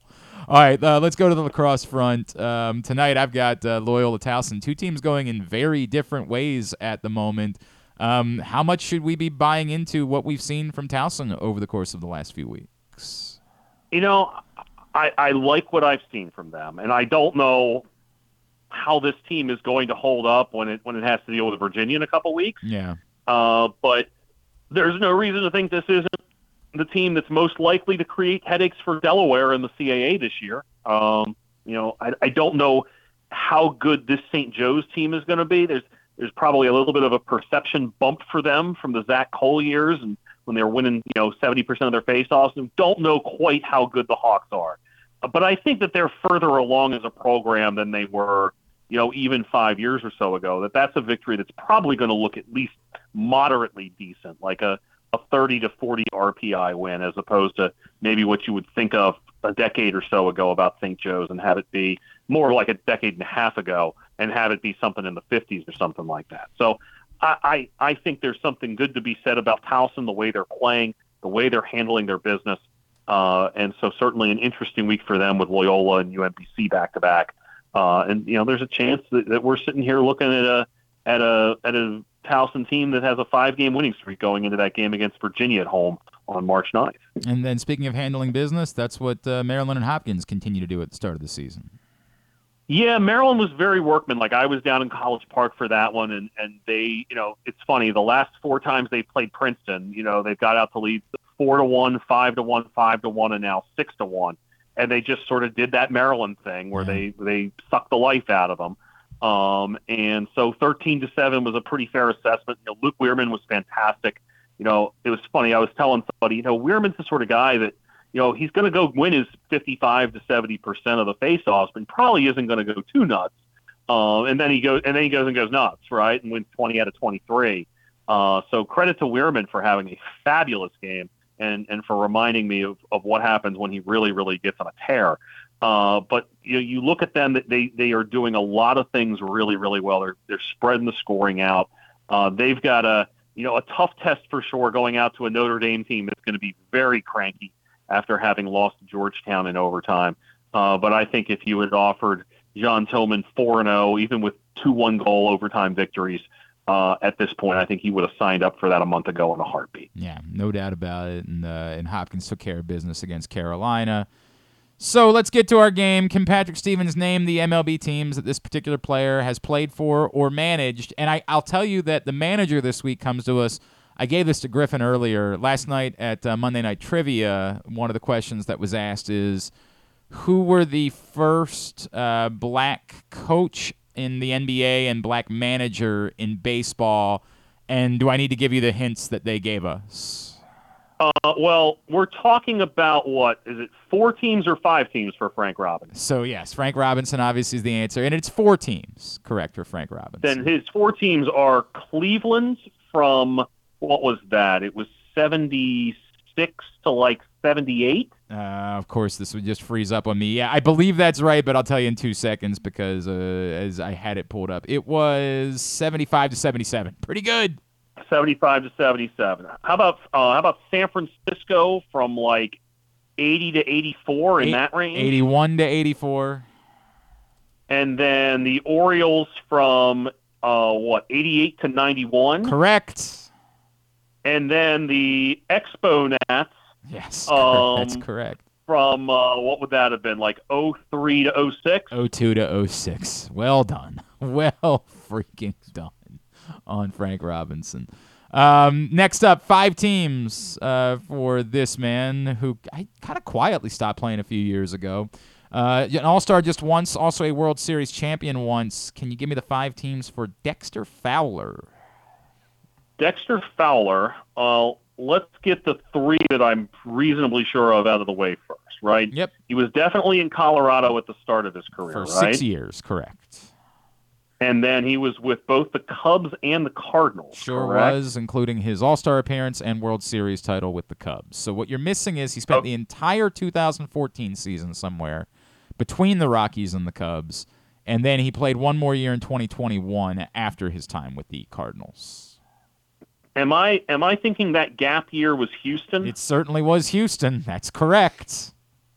And then in fairness, it was only 7 games in his final. Only 7 games for Dexter Fowler. Yeah. I don't know, the Giants maybe? Nah, you were on the right coast. The Angels was the final stop for Dexter Fowler. I do not remember Dexter Fowler. I do not either. Los Angeles Angels. No recollection of it whatsoever.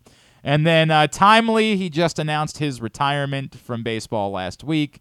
4 teams for someone who I was stunned to learn was only an All-Star once. Finished in the top 25 of MVP voting twice, 4-time Gold Glove winner, Eric Hosmer. Eric Hosmer was definitely in San Diego. Most certainly. Was definitely in Kansas City. Of course, and then it was there were 2 at the end. 2 at the end, Yep. Great. I'll tell you, I don't remember either one of them, and one of them was last year, and I don't remember it at all. Eric Hosmer, I'm going to remember. I will come up with who that was at some point. Yeah. If left to my own devices. Eric Hosmer last season. Oh gosh. Was he in? It feels like somebody who was a Red for a second, but probably wasn't. No, not a Red. And Tampa, maybe? No. If he was traded in 2022 from the Padres to the Red Sox, and then last year he was a Cub, and I don't remember that at all. No, it wasn't. I agree. I have no memory of it whatsoever. All right, Patrick Stevens, what's on the docket for you this week, sir? We'll be headed to George Washington tonight to see new Mid-American Conference school. That's right, Massachusetts. UMass, yeah. So they're apparently on their way out in a couple years. That's I don't think a formal announcement there. Tomorrow, Maryland Northwestern, and then over the weekend, a George Mason Duquesne Georgetown Xavier doubleheader on Saturday, and Maryland and Indiana on Sunday. And then it's coming to an end. The final MEAC Monday of the season is next week. Oh. So it's always sad. It goes so fast. But I believe I'll be at Howard and Delaware State. I mean, I enjoyed my MEAC Monday last night, by the way. Morgan actually played pretty well. Oh, yeah. Against Norfolk State. So, but unfortunately for Morgan, that result, along with some others last night, basically puts them. It's going to be a hard climb to get into the top half of the league by the end of the regular season. They're probably looking at being the 5 or the 6. I was just checking. UMass football over the last 5 seasons has won a total of how many games? Over the last 5 seasons? Yeah, so that includes the pandemic season. 6 games since the start of the 2019 But they've season. employed 2 former Maryland coordinators in that span. That is correct. As head coaches. Where is Walt Bell now? Where did he end up after his stint? That's a good question. I am going to fire up the old Wikipedia machine to figure this one out. He is the offensive coordinator at Western Michigan. That's exactly where my next guest was going to be. I remember they thought Walt Bell was a star. Like, they thought he was going to be he's still only 39 years old, by the way. Yeah, there's still plenty of time for him to make a push back on be a head coach again. Yikes. Not but UMass football, got to have it if you're the MAC. That's going to be the difference in their place among the conferences. All right, Patrick Stevens at Discourse, D1S Course on Twitter.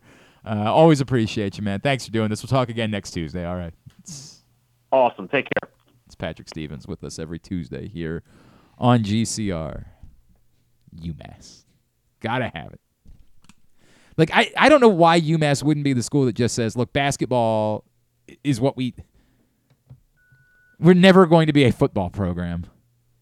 Let's maybe do what's best for basketball, which you would assume would be the A-10. It might be a football program one day. No. They bring in what? Urban Meyer. Okay. Could you imagine Urban Meyer being so desperate Deion Sanders, to coach again? you know. Yeah. That's all it takes. Maybe that'll be all he needs. That is a rough scene, but the MAC had to have him. He was the sports person of the year last year. I don't know if you heard. That's right. I did hear that. All right. Yeah, we're gonna head down to. I assume Scottsdale's down in Florida, but maybe he's come back home yet. I don't know. Actually, don't. I think Scott lives in Florida now. Does he? Is he? He's not still West Coast. I don't know. I don't know the answer to this question. I feel like maybe I should know too, and I have no idea. I don't know. But Scott McGregor spent time with the Orioles in Florida as a guest instructor. We will find out what he saw from the Birds, what he thinks of some of their pitchers when we come back in. Speaking of the Birds, the print issue of Press Box is available all about the hope of spring. You can go get it for free at your neighborhood Royal Farms, any of the hundreds of locations around town where you find PressBox. Read it all. PressBoxOnline.com. It is Glenn Clark Radio. Why bet with the big boys this football season? Instead, try your hand with the local book, Superbook Sports, this fall. Superbook Sports is the book next door. Just a dedicated team of the best odds makers in Las Vegas, making sure you get the best prices and parlays anywhere. And now, Superbook will give you a bonus of up to $250 when you sign up and wager on the same day and use the promo code GlennClark23, GLENNCLARK23. So bet with the best and use the promo code GlennClark23 this football season with Superbook Sports. Visit superbook.com for terms and conditions. Gambling problem? Call 1-800-GAMBLER. There's so much focus on sports betting these days, but I want to talk about an area that nobody wants to gamble on, where you choose to go out and spend your hard-earned dollars to eat. The Costas Inn is no gamble at all. The quality on their menu is outstanding, and the value is off the charts with a great and varied list of specials Monday through Friday. And the staples of the menu, whether it's salads, burgers, fish, they're all fantastic.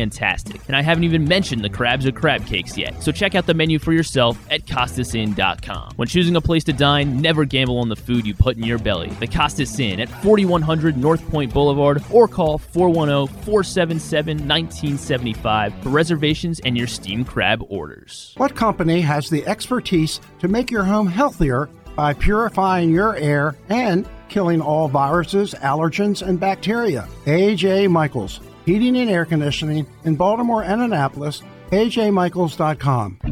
Whether your focus is luxury and comfort, convenience and technologically advanced connectivity, or sporty performance and aggressive styling, we've got the perfect Highlander for you. Check out buyatoyota.com for deals on new Highlanders from your local Toyota dealer today.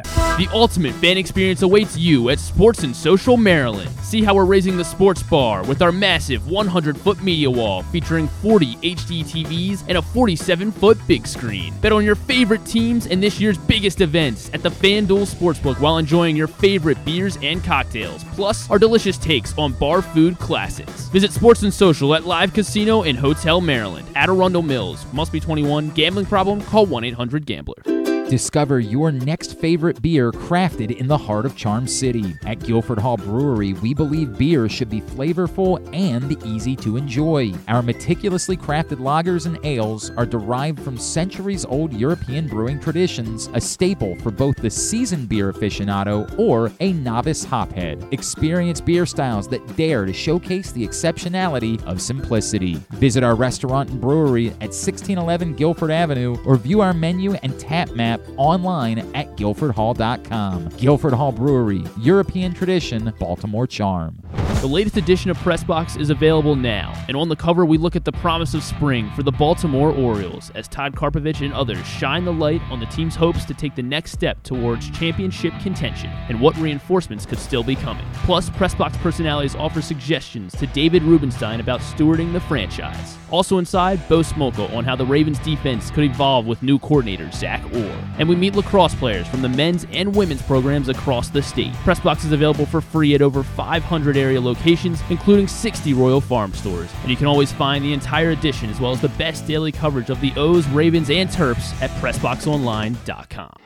Contrary to what some people believe, I actually like this guy when he sleeps. Glenn Clark, talking sports. All right, back in here on GCR as we continue along on a Tuesday edition of the program. You know, you can't, well, I mentioned earlier, unfortunately, Superbook doesn't have lacrosse available. You can bet college baseball on Superbooks. Like, for example, Navy hosts Delaware State today. Navy a minus 290 favorite if you want to bet that game. So get over to Superbook, download the Superbook app. Use the code GlennClark23 when you sign up. You'll receive up to $250 in a same-day first bet match, win or lose with Superbook.com and download the Superbook app. John Harbaugh now, it's his turn on the proverbial lukewarm seat. Hot seat, yeah. It's definitely not. Yeah. It's not They're trying to get him. Yeah, that's what they're trying to do. He's really excited about the coaches that the Ravens hired. We had a lot of positions to fill. He likes them? He likes them. Really excited about them. That's what he's got for you so far. Again, if he has something interesting to say, we'll discuss it. But if I could bet on that at Superbook, I'd heavily bet the no. I'd heavily bet the other side of it. It's also an awkward thing. I didn't bring this up when we were talking about it earlier. It's also awkward at the combine because it's not just local reporters. Like, it's reporters, from everywhere. So a lot of times, some of the questions that end up coming into the combine, like, for example, Miami reporters that are there will probably go ask John Harbaugh about Anthony Weaver. Seattle reporters that are there will come over to John Harbaugh's press conference to get questions in about Mike McDonald. So a lot of the combine press conferences end up almost being dominated by things that are not remotely interesting whatsoever to the home market, right? Like, the fans in Baltimore don't care what John Harbaugh has to say about Denard Wilson because he gone. Like, what would we care about that he would have to say about Denard Wilson? With all due respect to Denard Wilson, who I like a lot, but just not something that we are going to be interested in necessarily here. So that's part of the equation when it comes to these combine press conferences. I had this from Jeff. Jeff says, Glenn, I hear you mocking the idea of court storming being gone, and I get it. It's not the end of the world, but I would say that it's a more important part of the tradition of college basketball than you think it is. I feel like it's part of the joy that people have, and part of the reason why fans want to go to big games is because they want to be a part of the post-game celebration. They want to experience that moment, whether they're necessarily still students or not. Trust me, look into those crowds, and you'll see a few people that definitely are not college-aged. I'm not saying that it would be the end of the sport if it was done away with, but I think we can all agree that college basketball should do everything they can in order to protect the tradition. No, we can't all agree about that. To say it's not nothing, yeah, I'll give you that. It's not nothing. It's something that people are used to and they've seen before, and so it's cool to them. I mean, it is overwhelmingly students. I think that's different, again, with football. I think in football there are more, like, fans that just kind of sneak onto the field from time to time than there are in basketball. In basketball, it really is overwhelmingly students. And as Patrick just said, so you got to do something else to celebrate. Go hang out on the concourse or something. Like, you'll figure out a way to do this. A designated area that schools would say, hey, we're going to have an official post-game party. A lot of schools have like a gathering area. Let's say that Maryland, they got rid of court storming. Maryland, for example, at the Xfinity Center has an annex that they use for wrestling and for volleyball events. And Maryland they would have the ability to say, we're going to now tell you, if you want to go, we're hosting an official celebration after big games, go there. And students could do that if they wanted to. If you can do it, if you can find a way to do it safely. Again, I'm giving Griffin an awful lot. This is the most run I'm ever going to give Griffin. Probably. Maybe he'll come up with something else. I don't think the 30-second thing is a bad idea. I want a heater right now. Well, you got one. Let's not. You got one. We didn't have to go as far as I saved court storming. Heater. That's what they're saying. We got to keep getting it out there so other people hear it. I like that idea. And again, if you think you can do it and it can be safe, I'm not opposed to keeping it. I'm not telling you we have to get rid of it. I'm not, Jay Billising this. But, are you going to enforce it? If you set that 30-second clock, are you definitely going to? We all made fun of Jay Billis for his suggestion that you arrest kids yesterday. Well, if you come up with that 30-second clock, in order to make sure that it matters, you're going to have to do that. You're going to have to say, you run onto that floor before 30 seconds, you're getting arrested, or else there's no point to the 30-second clock. Are you going to do that? Because if you do, I'm listening, and you can maybe save court storming. Joining us now, just spent some time in Florida with the Birds, working as a guest instructor. He is, of course, an Orioles legend. It's always a pleasure to welcome back into the program Mr. Scotty McGregor, who's back with us now here on GCR. Scott, it's Glenn in Baltimore. It's always great to catch up. Thank you for taking the time for us, as always. Oh, not a problem. Glad to talk. Everything good in your world, Scott? How you feeling? I'm feeling fine. Yeah, everything's going all right. We had a really good time in Florida. Great group to work with, and excited for the year. I'm actually, you know what? If I don't know if you've tested it anytime recently. At 70 years old, if you were to go to the mound, what do you think the fastest is that you could still hump the ball at this point, Scott? Oh my gosh, I have no idea. I'd be lucky to get to the 70s, I'm sure, maybe the 60s. I don't know. My arm was never a problem. It's the legs and the foundation that's shaky. So, I get that. Yeah. I get that. Hey, when you go down there, Scott, right? And of course, you spent years upon years as a coach after your career was over. Are you there to be a sounding board for guys to come to you? Do you have a formal role during your time, or is it just to be an asset for guys to talk to that have questions and you have a depth of knowledge? Well, I think it's a combo. I have one role that they use me for, and that's when they're doing their live EPs. I'm in the bullpen with a walkie, organizing where they're going, how much time they got, and so that's fun. They enjoy that. They always say, "Hey, yeah, here he is, the master of the bullpen." I say, "Okay, good." So I do that. But then the rest of the time, I'm watching bullpens and during stretch, and the idle times, striking up conversations. They all are very, very respectful, and it's just really, it's really a pleasure to get down there and feel like you're not just someone they just shove off. But no, I get a lot of respect from these guys, and that's cool. I'll tell you, it seems like a small thing, but I think it means a lot to Orioles fans too, Scott, that like you guys are still connected with the team, and we love that. It's a small thing, but like it means the world to us. Let me ask you about a couple of guys, obviously, that you saw when you were down there. You know everybody is hot and bothered about Corbin Burns. It's been a long time since a pitcher with this cachet has been in Baltimore. Seeing him up close and personal, what stood out to you about Corbin Burns, the pitcher, and maybe even the person? Well, he was kind of quiet. He didn't, we didn't get any big conversations. I'd say hi, and I would sit behind him and watch him throw a bullpen and say, "This is one big sucker, man. This guy's solid. He's got a great arm. He's got, really nice pitches, and he looks to me like he's just really focused, and that's always a good thing." And I think about Scott, what does having someone like a Corbin Burns do for an entire staff, for an entire team, to know that you've got a dude, that big sucker, you've got that guy that is going every fifth day? Well, yeah, that's very important. I mean, in the past, they've picked up a few guys that have been those mentors and have actually done pretty well getting out there on the mound, and so, yeah, this guy comes with Cy Young in his pocket, and that's pretty impressive.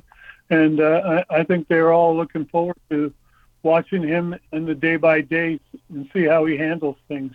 Is there a mental aspect for a team to say, like, look, just the presence of an ace? Like, we know, hey, man, whatever's going on, we're only a couple days away from having a guy that we know is going to go out there and shove for us. Well, yeah, I think he's a trendsetter, and the nice thing about it, I hope that Kyle can get back, coming off that ACL bruise. That'd be really nice to have him there, and Johnny Means in there, and then put this guy in.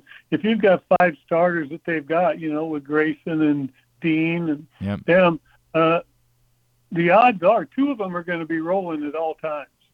And that's what it was with us. Back then, Palmer was always rolling, and Planny and I were pretty good, and Dennis, and then Boddicker came.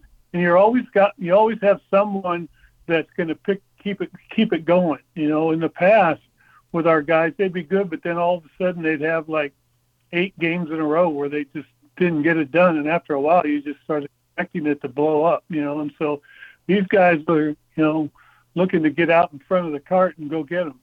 Scotty McGregor is with us here on GCR after he just spent some time with the Orioles as a guest instructor.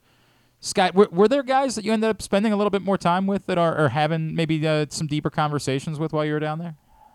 Well, I had some great conversations with Kimbrel. Yeah. He's a very pleasant guy, very respectful, very, you can, and I mean, he came up to me and him and Colomay both, wow. They were really cool. Yeah, they were good. They like I said, I guess the word I use is the respect that they have. They know what we've done because they know what they've had to do. And they were really cool. And even the last day when they announced that it was my last day, a bunch of them kept coming over and saying, Mac, it was so great to see you, great to have you. Wow. Hopefully we'll up in Baltimore. So, that's, I think that's why they bring us back. That's not cool. like they're saying, hey, thank God you're out of here, buddy. Grayson obviously is somebody we're so excited about, Scott, and someone that, like, you look at his talent, you believe he's got all of it. How far away do you think he is from being at that level where he can be a truly top-of-the-rotation pitcher in this sport? Well, I think last year's was really big for the three of them, Kyle and Dean and him, in the playoffs. That's a totally different atmosphere, and it's something that I think it might have taken them aback a little bit, but it was a great learning experience, and I think just that confidence that they should have from what they had last year, that he's it can click so fast, and I think he's right on the doorstep. And I guess the other, did you happen to see, a lot has been made about Cole Irvin and some of the pitches that he's added, and his velocity was obviously up on Sunday, and it was such a mess for him at the start of last year, and then he tried to settle into the bullpen. Did you notice anything about him and his approach, as he looks like, as you pointed out, unfortunately, the injuries, he's probably going to be back in the rotation to start the season? Well, he looked great. I talked to him, and he said, man, I worked out. I really focused on getting ready for the season and lost some weight, and I saw him throw some bullpens and pitch, and he looked like he did at the end of the season. At the end of the season, he was throwing the ball very well, and it looked to me like he's picked up right from there, maybe ticked up. He's ticked up a little bit. That'll settle down, but because everybody's jacked up sure. Right now, this time of year. But as long as he's getting his secondary pitches over the way he does, he's a viable option in your rotation. Is there anyone that maybe we're not talking about as much, outside of that first group, that being down there around him, you were like, man, this guy's got a live arm. Whether it's, a reliever, somebody that you think could be more of a factor than maybe people realize. Well, Suarez, the lefty, Andy Suarez, was very impressive to me. And Stallings pitched 3 great innings the other day. And he's a little funky, and that's always good, and Johnson, one of the pitchers, yeah. Johnson. Yeah. Sitting back there watching bullpens, there was some impressive stuff going at it, and so, once again, Elias has promised to have that pipeline, and he sure is producing it. Scott McGregor with us here on GCR. Scott, we talked last summer as we were doing our year-long celebration of you guys and the anniversary of the World Series run, and I wonder, because I feel like it was a common theme in talking to all the guys about how much 79 still stood out, and I wonder if and it's not a direct parallel, right, because this team didn't make it to the World Series, and it was just last year, but do you have a feel for what that did for this group of guys to have such a good season, and then for it to come to such a quick and abrupt, surprising end the way that it did, and how that might fuel them moving forward? Oh, exactly. That was brought up, and I think I talked to Hyder about it, and a number of the coaches and the players, just saying, guys, 79, we didn't make it. I mean, we were there, but you didn't win your last game, and I said, guys, we had a fire in our belly after that because we wanted to get back. I said, and I'm sure that it's the same way with these guys. They don't forget that. No doubt, and you hope that it continues to fuel them, and that they almost have an obsession with it, the way that you guys did, because it worked out. It took a couple of years, but it worked out really well for us, obviously. So Scott, what does it look like? What are you up to now? Like you just like playing golf? Like what happens now as you head back home? Well, I'm home, and matter of fact, Thursday I'm driving down to meet my son and my two sons and one of my son's grandkids, and we're going to Myrtle Beach to play golf for a few days. There you go. Right, that's the life, man. We've got a busy summer. We got 10 grandkids, and we get around to see all of them. And they're in Greenville, South Carolina, Durham, North Carolina, and right here with us in Knoxville. And so we've got that. We've got trips going. We got something going like once a month. We're off someplace. That's pretty great. And I'll be up there for opening day. And matter of fact, I was in the process of trying to buy my tickets for it when we called. Oh. And I've got a couple of dream weeks the guy does down in Del Mar, but one in September.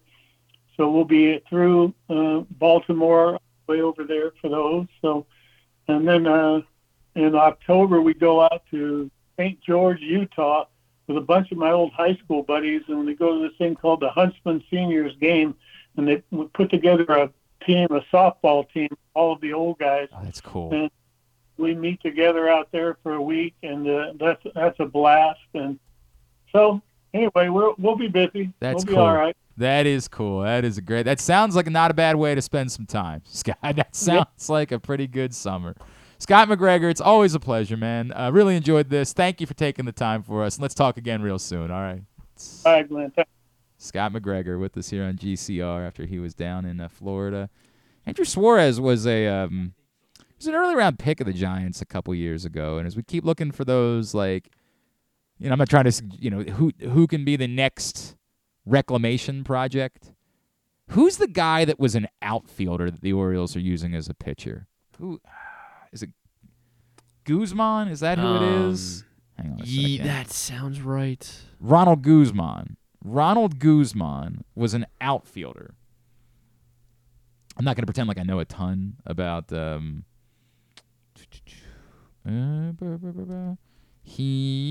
Ronald Guzman was an outfielder for the Rangers, Yankees, and Giants. And then he was a Ranger. He was only really a Ranger in the bigs. I guess he had a little bit with the Yankees in 2022. And then last year, perhaps due to an injury, the Giants were using him as both a pitcher and an infielder. And then the Orioles gave him a spring training invite as just a pitcher. And, I have no idea if he's good. I couldn't tell you. But it's... How old is he? Sorry. Thanks a lot. As you know, I'm a Ronald Guzman expert. They're serious about him because he's wearing number 84. Ronald Guzman is 29 years old. 29 years old. Well, he's clearly not the bill of this guy coming out of nowhere. nowhere. Saying the Ravens should use him as an edge rusher? Is that what you're? He would fit that bill. Yeah. How tall is he? Is that what you think it's supposed to be?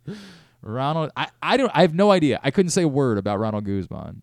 And maybe in hindsight, I regret not asking Scotty McGregor about him because I just forgot that he was a thing, and I didn't know that we were about to have a conversation about it. I'm all for, we believe there's enough of a special sauce with the Orioles and pitching right now that, why not take on a few more of these, hey, there's something there, but we're not sure what exactly it is. Let's bring him into our system and get him around our data people and our philosophy and see if we can't get something out of it. I'm not trying to tell you that Ronald Guzman or Suarez or anything that they're going to work, or Wanderson Charles was the one that we were Stan's talking cousin, about. yeah. That's correct. Stan's cousin, Wanderson. It's the Charles family, well known. It's Stan the Fan, Josh, and Wanderson, all doing great things. Yeah. But yeah, bring him in. Take a look. There is enough of a reason to think the Orioles have some sort of special sauce. I'm not saying it's worked for everybody, but there's enough of a track record here with getting something out of guys, pitchers, that nobody else was getting something out of, that to say that there's likely going to be one of them that's impactful this year, yeah. Like, they tried, obviously, with Fuji a year ago. It didn't work out, right? Like, now, maybe it would have been, like, Fuji might have benefited from spending spring training with the Orioles and spending more time in their system and around it instead of just showing up in the middle of the year and, go get him, cowboy. Like, I don't know.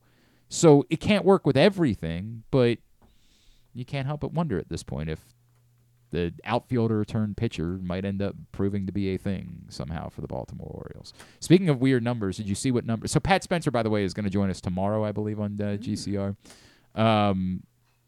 It's a real bummer. What number is he wearing? You know what he was wearing? An NBA number. An NBA number. Like 54. By the way, I didn't think you were allowed to wear this number. Okay, so 68. 61. 61, okay. He was wearing 61. I thought you had to be within the 5. I know Dennis Rodman famously wore 91. Right. Like, I don't know the rules. I don't know the rules anymore. Because as a kid growing up, you're supposed to have 0 to 5. Right. So that number. a ref could go over and put up your number when you committed a foul. We were doing a game earlier this year at Stevenson where like an opposing team had like a 26 and a 37. I'm like, what is going on here? Like, it doesn't really matter, but it's like, but I don't know there were rules. I don't know and it was difficult for me when they got into the game to like watch about fouls. I was like, do they have to do this and like right? Yeah. I don't know how that works. Apparently he became just the third player ever to wear the number 61 in basketball history. Who were the other two 61s? I don't. You don't have that information. Okay. If you could track it down. I remember I saw it over the weekend and I had never heard of either of the NBA players who have worn 61. Let's see. Both played for the Cincinnati Royals. Okay, that's what I found. Wow, what a list. Yeah, here we go. Bevo Nordman, Dave Piantek, and Pat Spencer they all joined the crew. Wow. So 61. 61 was the number that Pat Spencer wore. Piantek is from... Here's the other frustrating part about Pat Spencer. He's apparently not going to be with the team in D.C. tonight. I saw that Chris Paul is essentially... He's going to Oklahoma City instead with the G League. That's the way a two-way contract works. Is like you can be in either place. And like he's in. Like it's not... He made his NBA debut. He's officially an NBA player. But like they're playing in his backyard.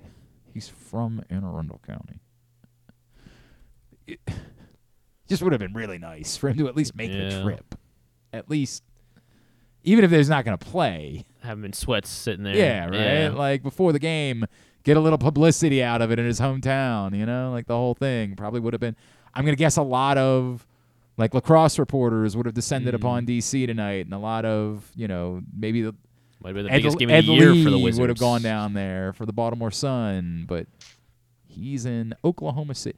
By the way, why do some teams... I'll never understand why you would have your G League team in the exact same city as your NBA team plays. I know D.C. does that. Like Oklahoma City does that. Why wouldn't you just pick like a suburb? Or a nearby city? Like if the way the minor league baseball... Yeah. And you give more exposure to these. Like, who's choosing in D.C.? Maybe D.C.'s the wrong place because who's choosing to watch the Wizards, right? But, like, who's choosing in Oklahoma City to go to an Oklahoma City Blue game? Like, whereas you would think if they just put them in, like, Tulsa, there's a market there of people that have less to do that probably would say, hey, I'll go to the game in Tulsa. And, like, if... They've tried to force a DC-Baltimore thing that just doesn't exist, but during the... If there was a Baltimore G League basketball team... That'd be pretty sick. It would... And there was talk about that for years, or if they wanted to do it in Richmond, to go the other way, I would understand that. I just don't... No. I don't get that. I don't care. So They need to go to Baltimore. Okay, come on. Sure. I just don't get it. I don't understand why... Because the Philly G League team's in Wilmington, right? In Delaware? Yeah. They built an arena for him in Wilmington. They're the Delaware 87ers or something like that. They are not the Delaware 87ers. What are they? You want to guess? They changed their name? They used to be. Did they change their name? I don't know if it was a name change. The Delaware Bluecoats. Yes. Is that what it is? Yes. Okay, I do remember seeing that. They used to be something else. They were the 87ers. Thank you. From 2013 to 2018. Thank you. Not an idiot. The Bluecoats. Why did they change? I don't know. I think that the Suns G League team is in Flagstaff, is in northern Arizona. They're the Northern Arizona Suns. Makes all the sense in the world, right? Like it's a couple hours away. You're trying to get that market more heavily involved into care. I just don't understand having it in the exact same city. I don't get that. That's a weird bit for a G League team to be in the exact same city as the NBA team. I'm spending way more time on this than anyone ever asked for. I have no idea why I'm so worked up. Jameer Nelson's the GM of the Bluecoats. How about that? Who's on the Bluecoats roster currently? Anybody that we recognize? Current roster. That is the other part of it too. Is that like sometimes you specifically put players on the roster that would be like interesting to that market. Ricky Council IV out of Arkansas. Yeah, he was good. He was a good 2 player, years ago? Yeah. Marcus Bagley, is he related to Marvin Bagley? I would assume, but I don't know. Muhammad Aminu from Georgetown. Yeah. That's thin. Yeah. Pat McCall. No, not really. No. Let's see. Yeah, that's that. I mean, that's it. Terquavion Smith from NC State. He was pretty good at NC State. If you say so, I will choose to believe you. I was trying to see who's on the DC Go-Go currently, if there's anybody that I've heard of. Diallo from Kentucky's on that team. Oh, okay. Devin Dotson was a nice player. He's on that team. R.J. Hampton from he was the guy that everybody was hot and bothered about, right? Like they thought R.J. Hampton was going to be a star. He was not that. Not the case for R.J. Hampton.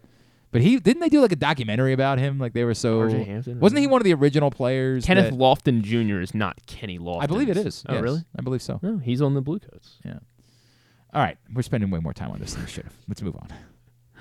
Let's get a tidbit. Was there anything we needed to cover today? John Harbaugh didn't say anything else, did he? No, he said something about, we need running backs, I think, and we might have already covered that. I think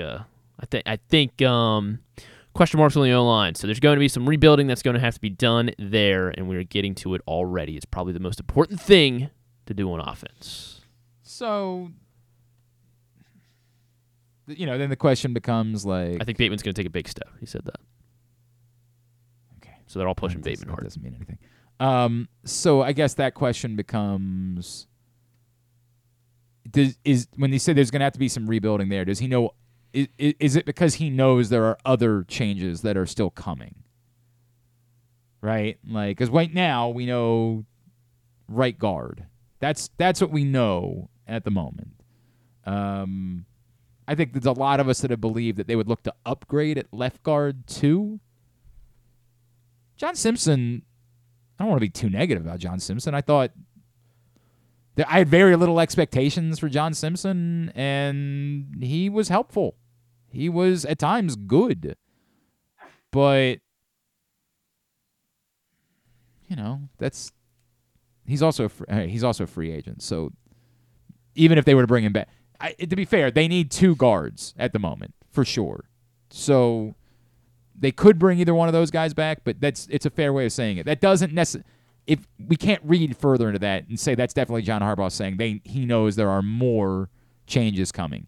Even just having two current holes, two starters who are not on the roster, would be enough to warrant. What was the wording of what he said? The rebuilding of the O-line. Yeah. That if that's all it was, that would warrant. So we didn't really learn anything, because that's where you want to try to read in. Like, is he telling you that either Stanley or Moses is gone too? Right. And maybe, but you can't infer that based on it, because we already know there's two positions where the starter isn't on the team anymore at the moment. So that's enough. All right. Tidbit is brought to you by... Let's make it brought to you by your local Toyota dealer and buyatoyota.com. And, of course, this week, Toyota, big week for getting in on the Pick'em contest over at countysportszone.com. We're into the public school playoffs. The brackets are up. They get underway tonight. And if you think you know high school basketball, go to countysportszone.com, where you can pick the winners and earn points to see where you stand on the leaderboard. Countysportszone.com is presented by your local Toyota dealer. LeBron James has played in 1,200 straight games, scoring 10 points. That is the longest streak in NBA history, with consecutive games with 10 points scored. And in fact, no one is even close. The next closest is 334 games behind. LeBron, of this 10-point game streak. You want to try to name the top 5 guys with longest streaks of 10 points scored in a game? 10? 10 points. But how many guys am I naming? 5. 5.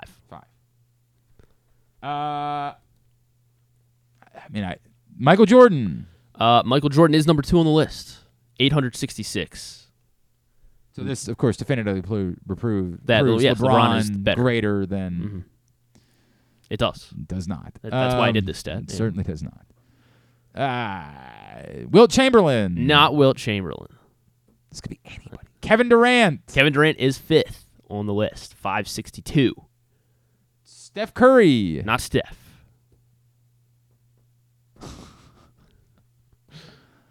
This is so stupid. There's no Larry Bird. No Larry Bird.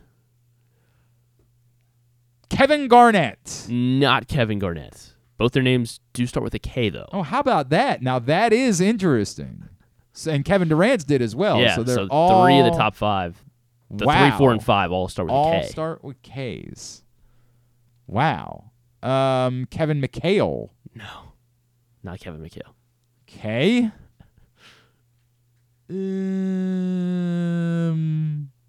It actually made it worse for me. I know, because now you're like, I can't think of anyone named K. Right? Like I'm K. panicking about Ks. I'm like, well, that's not it. Karl Malone. Karl Malone is on the list. 4th. And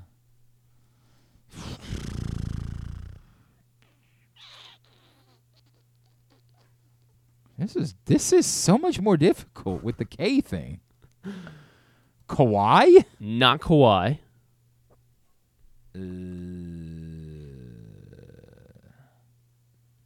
Not an active player. I don't know if that'll help, but okay, not an active player. I would have guessed that based on the sheer length of the streak, but 2 of them are active. So, starts with a K. Oh, Kareem. Yes, Kareem Abdul-Jabbar, LeBron, MJ, Kareem, Karl Malone, and Kevin Durant.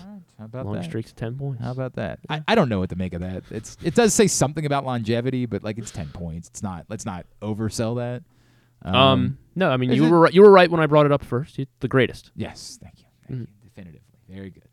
Tubular is brought to you by Goose Flights. Goose Flights available all over town. Cans available at all of the Glory Days Grill locations throughout the state of Maryland. Also available at the Green Turtle Bet Park Sportsbook in Canton, as well as at Alonzo's on Cold Spring Lane. Cans and Sixers are available at Costas Inn and Guilford Hall Brewery in Station North.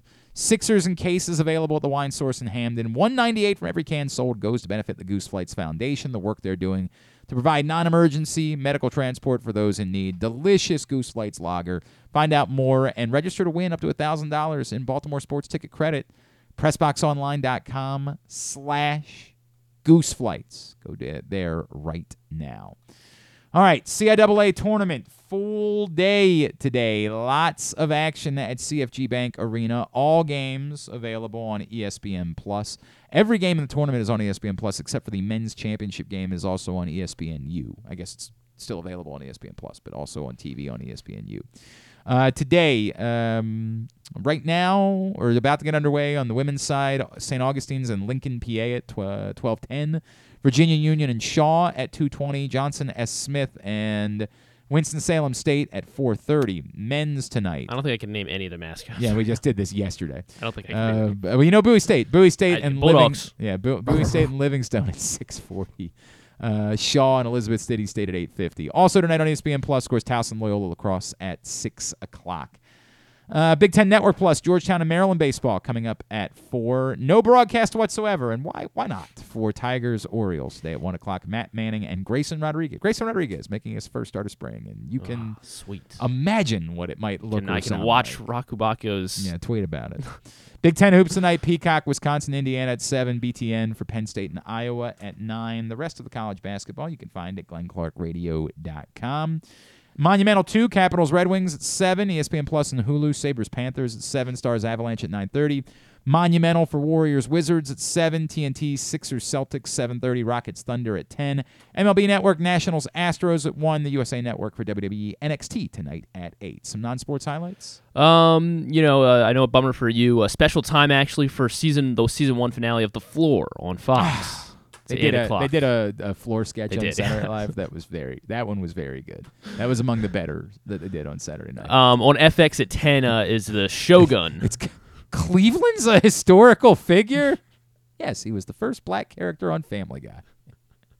Was he? I guess he was. I don't know. It's great. Technically true. Shogun looks pretty cool. It's like a based on some novel. It's about John Rollo and his fighting promotion? It is not. No, unfortunately, not about John Rollo in a Shogun fight. So, but an Englishman washes ashore feudal Japan during wartime, and it looks pretty epic. If there's nothing else on. So Shogun. You say so. It'll be on Hulu afterwards.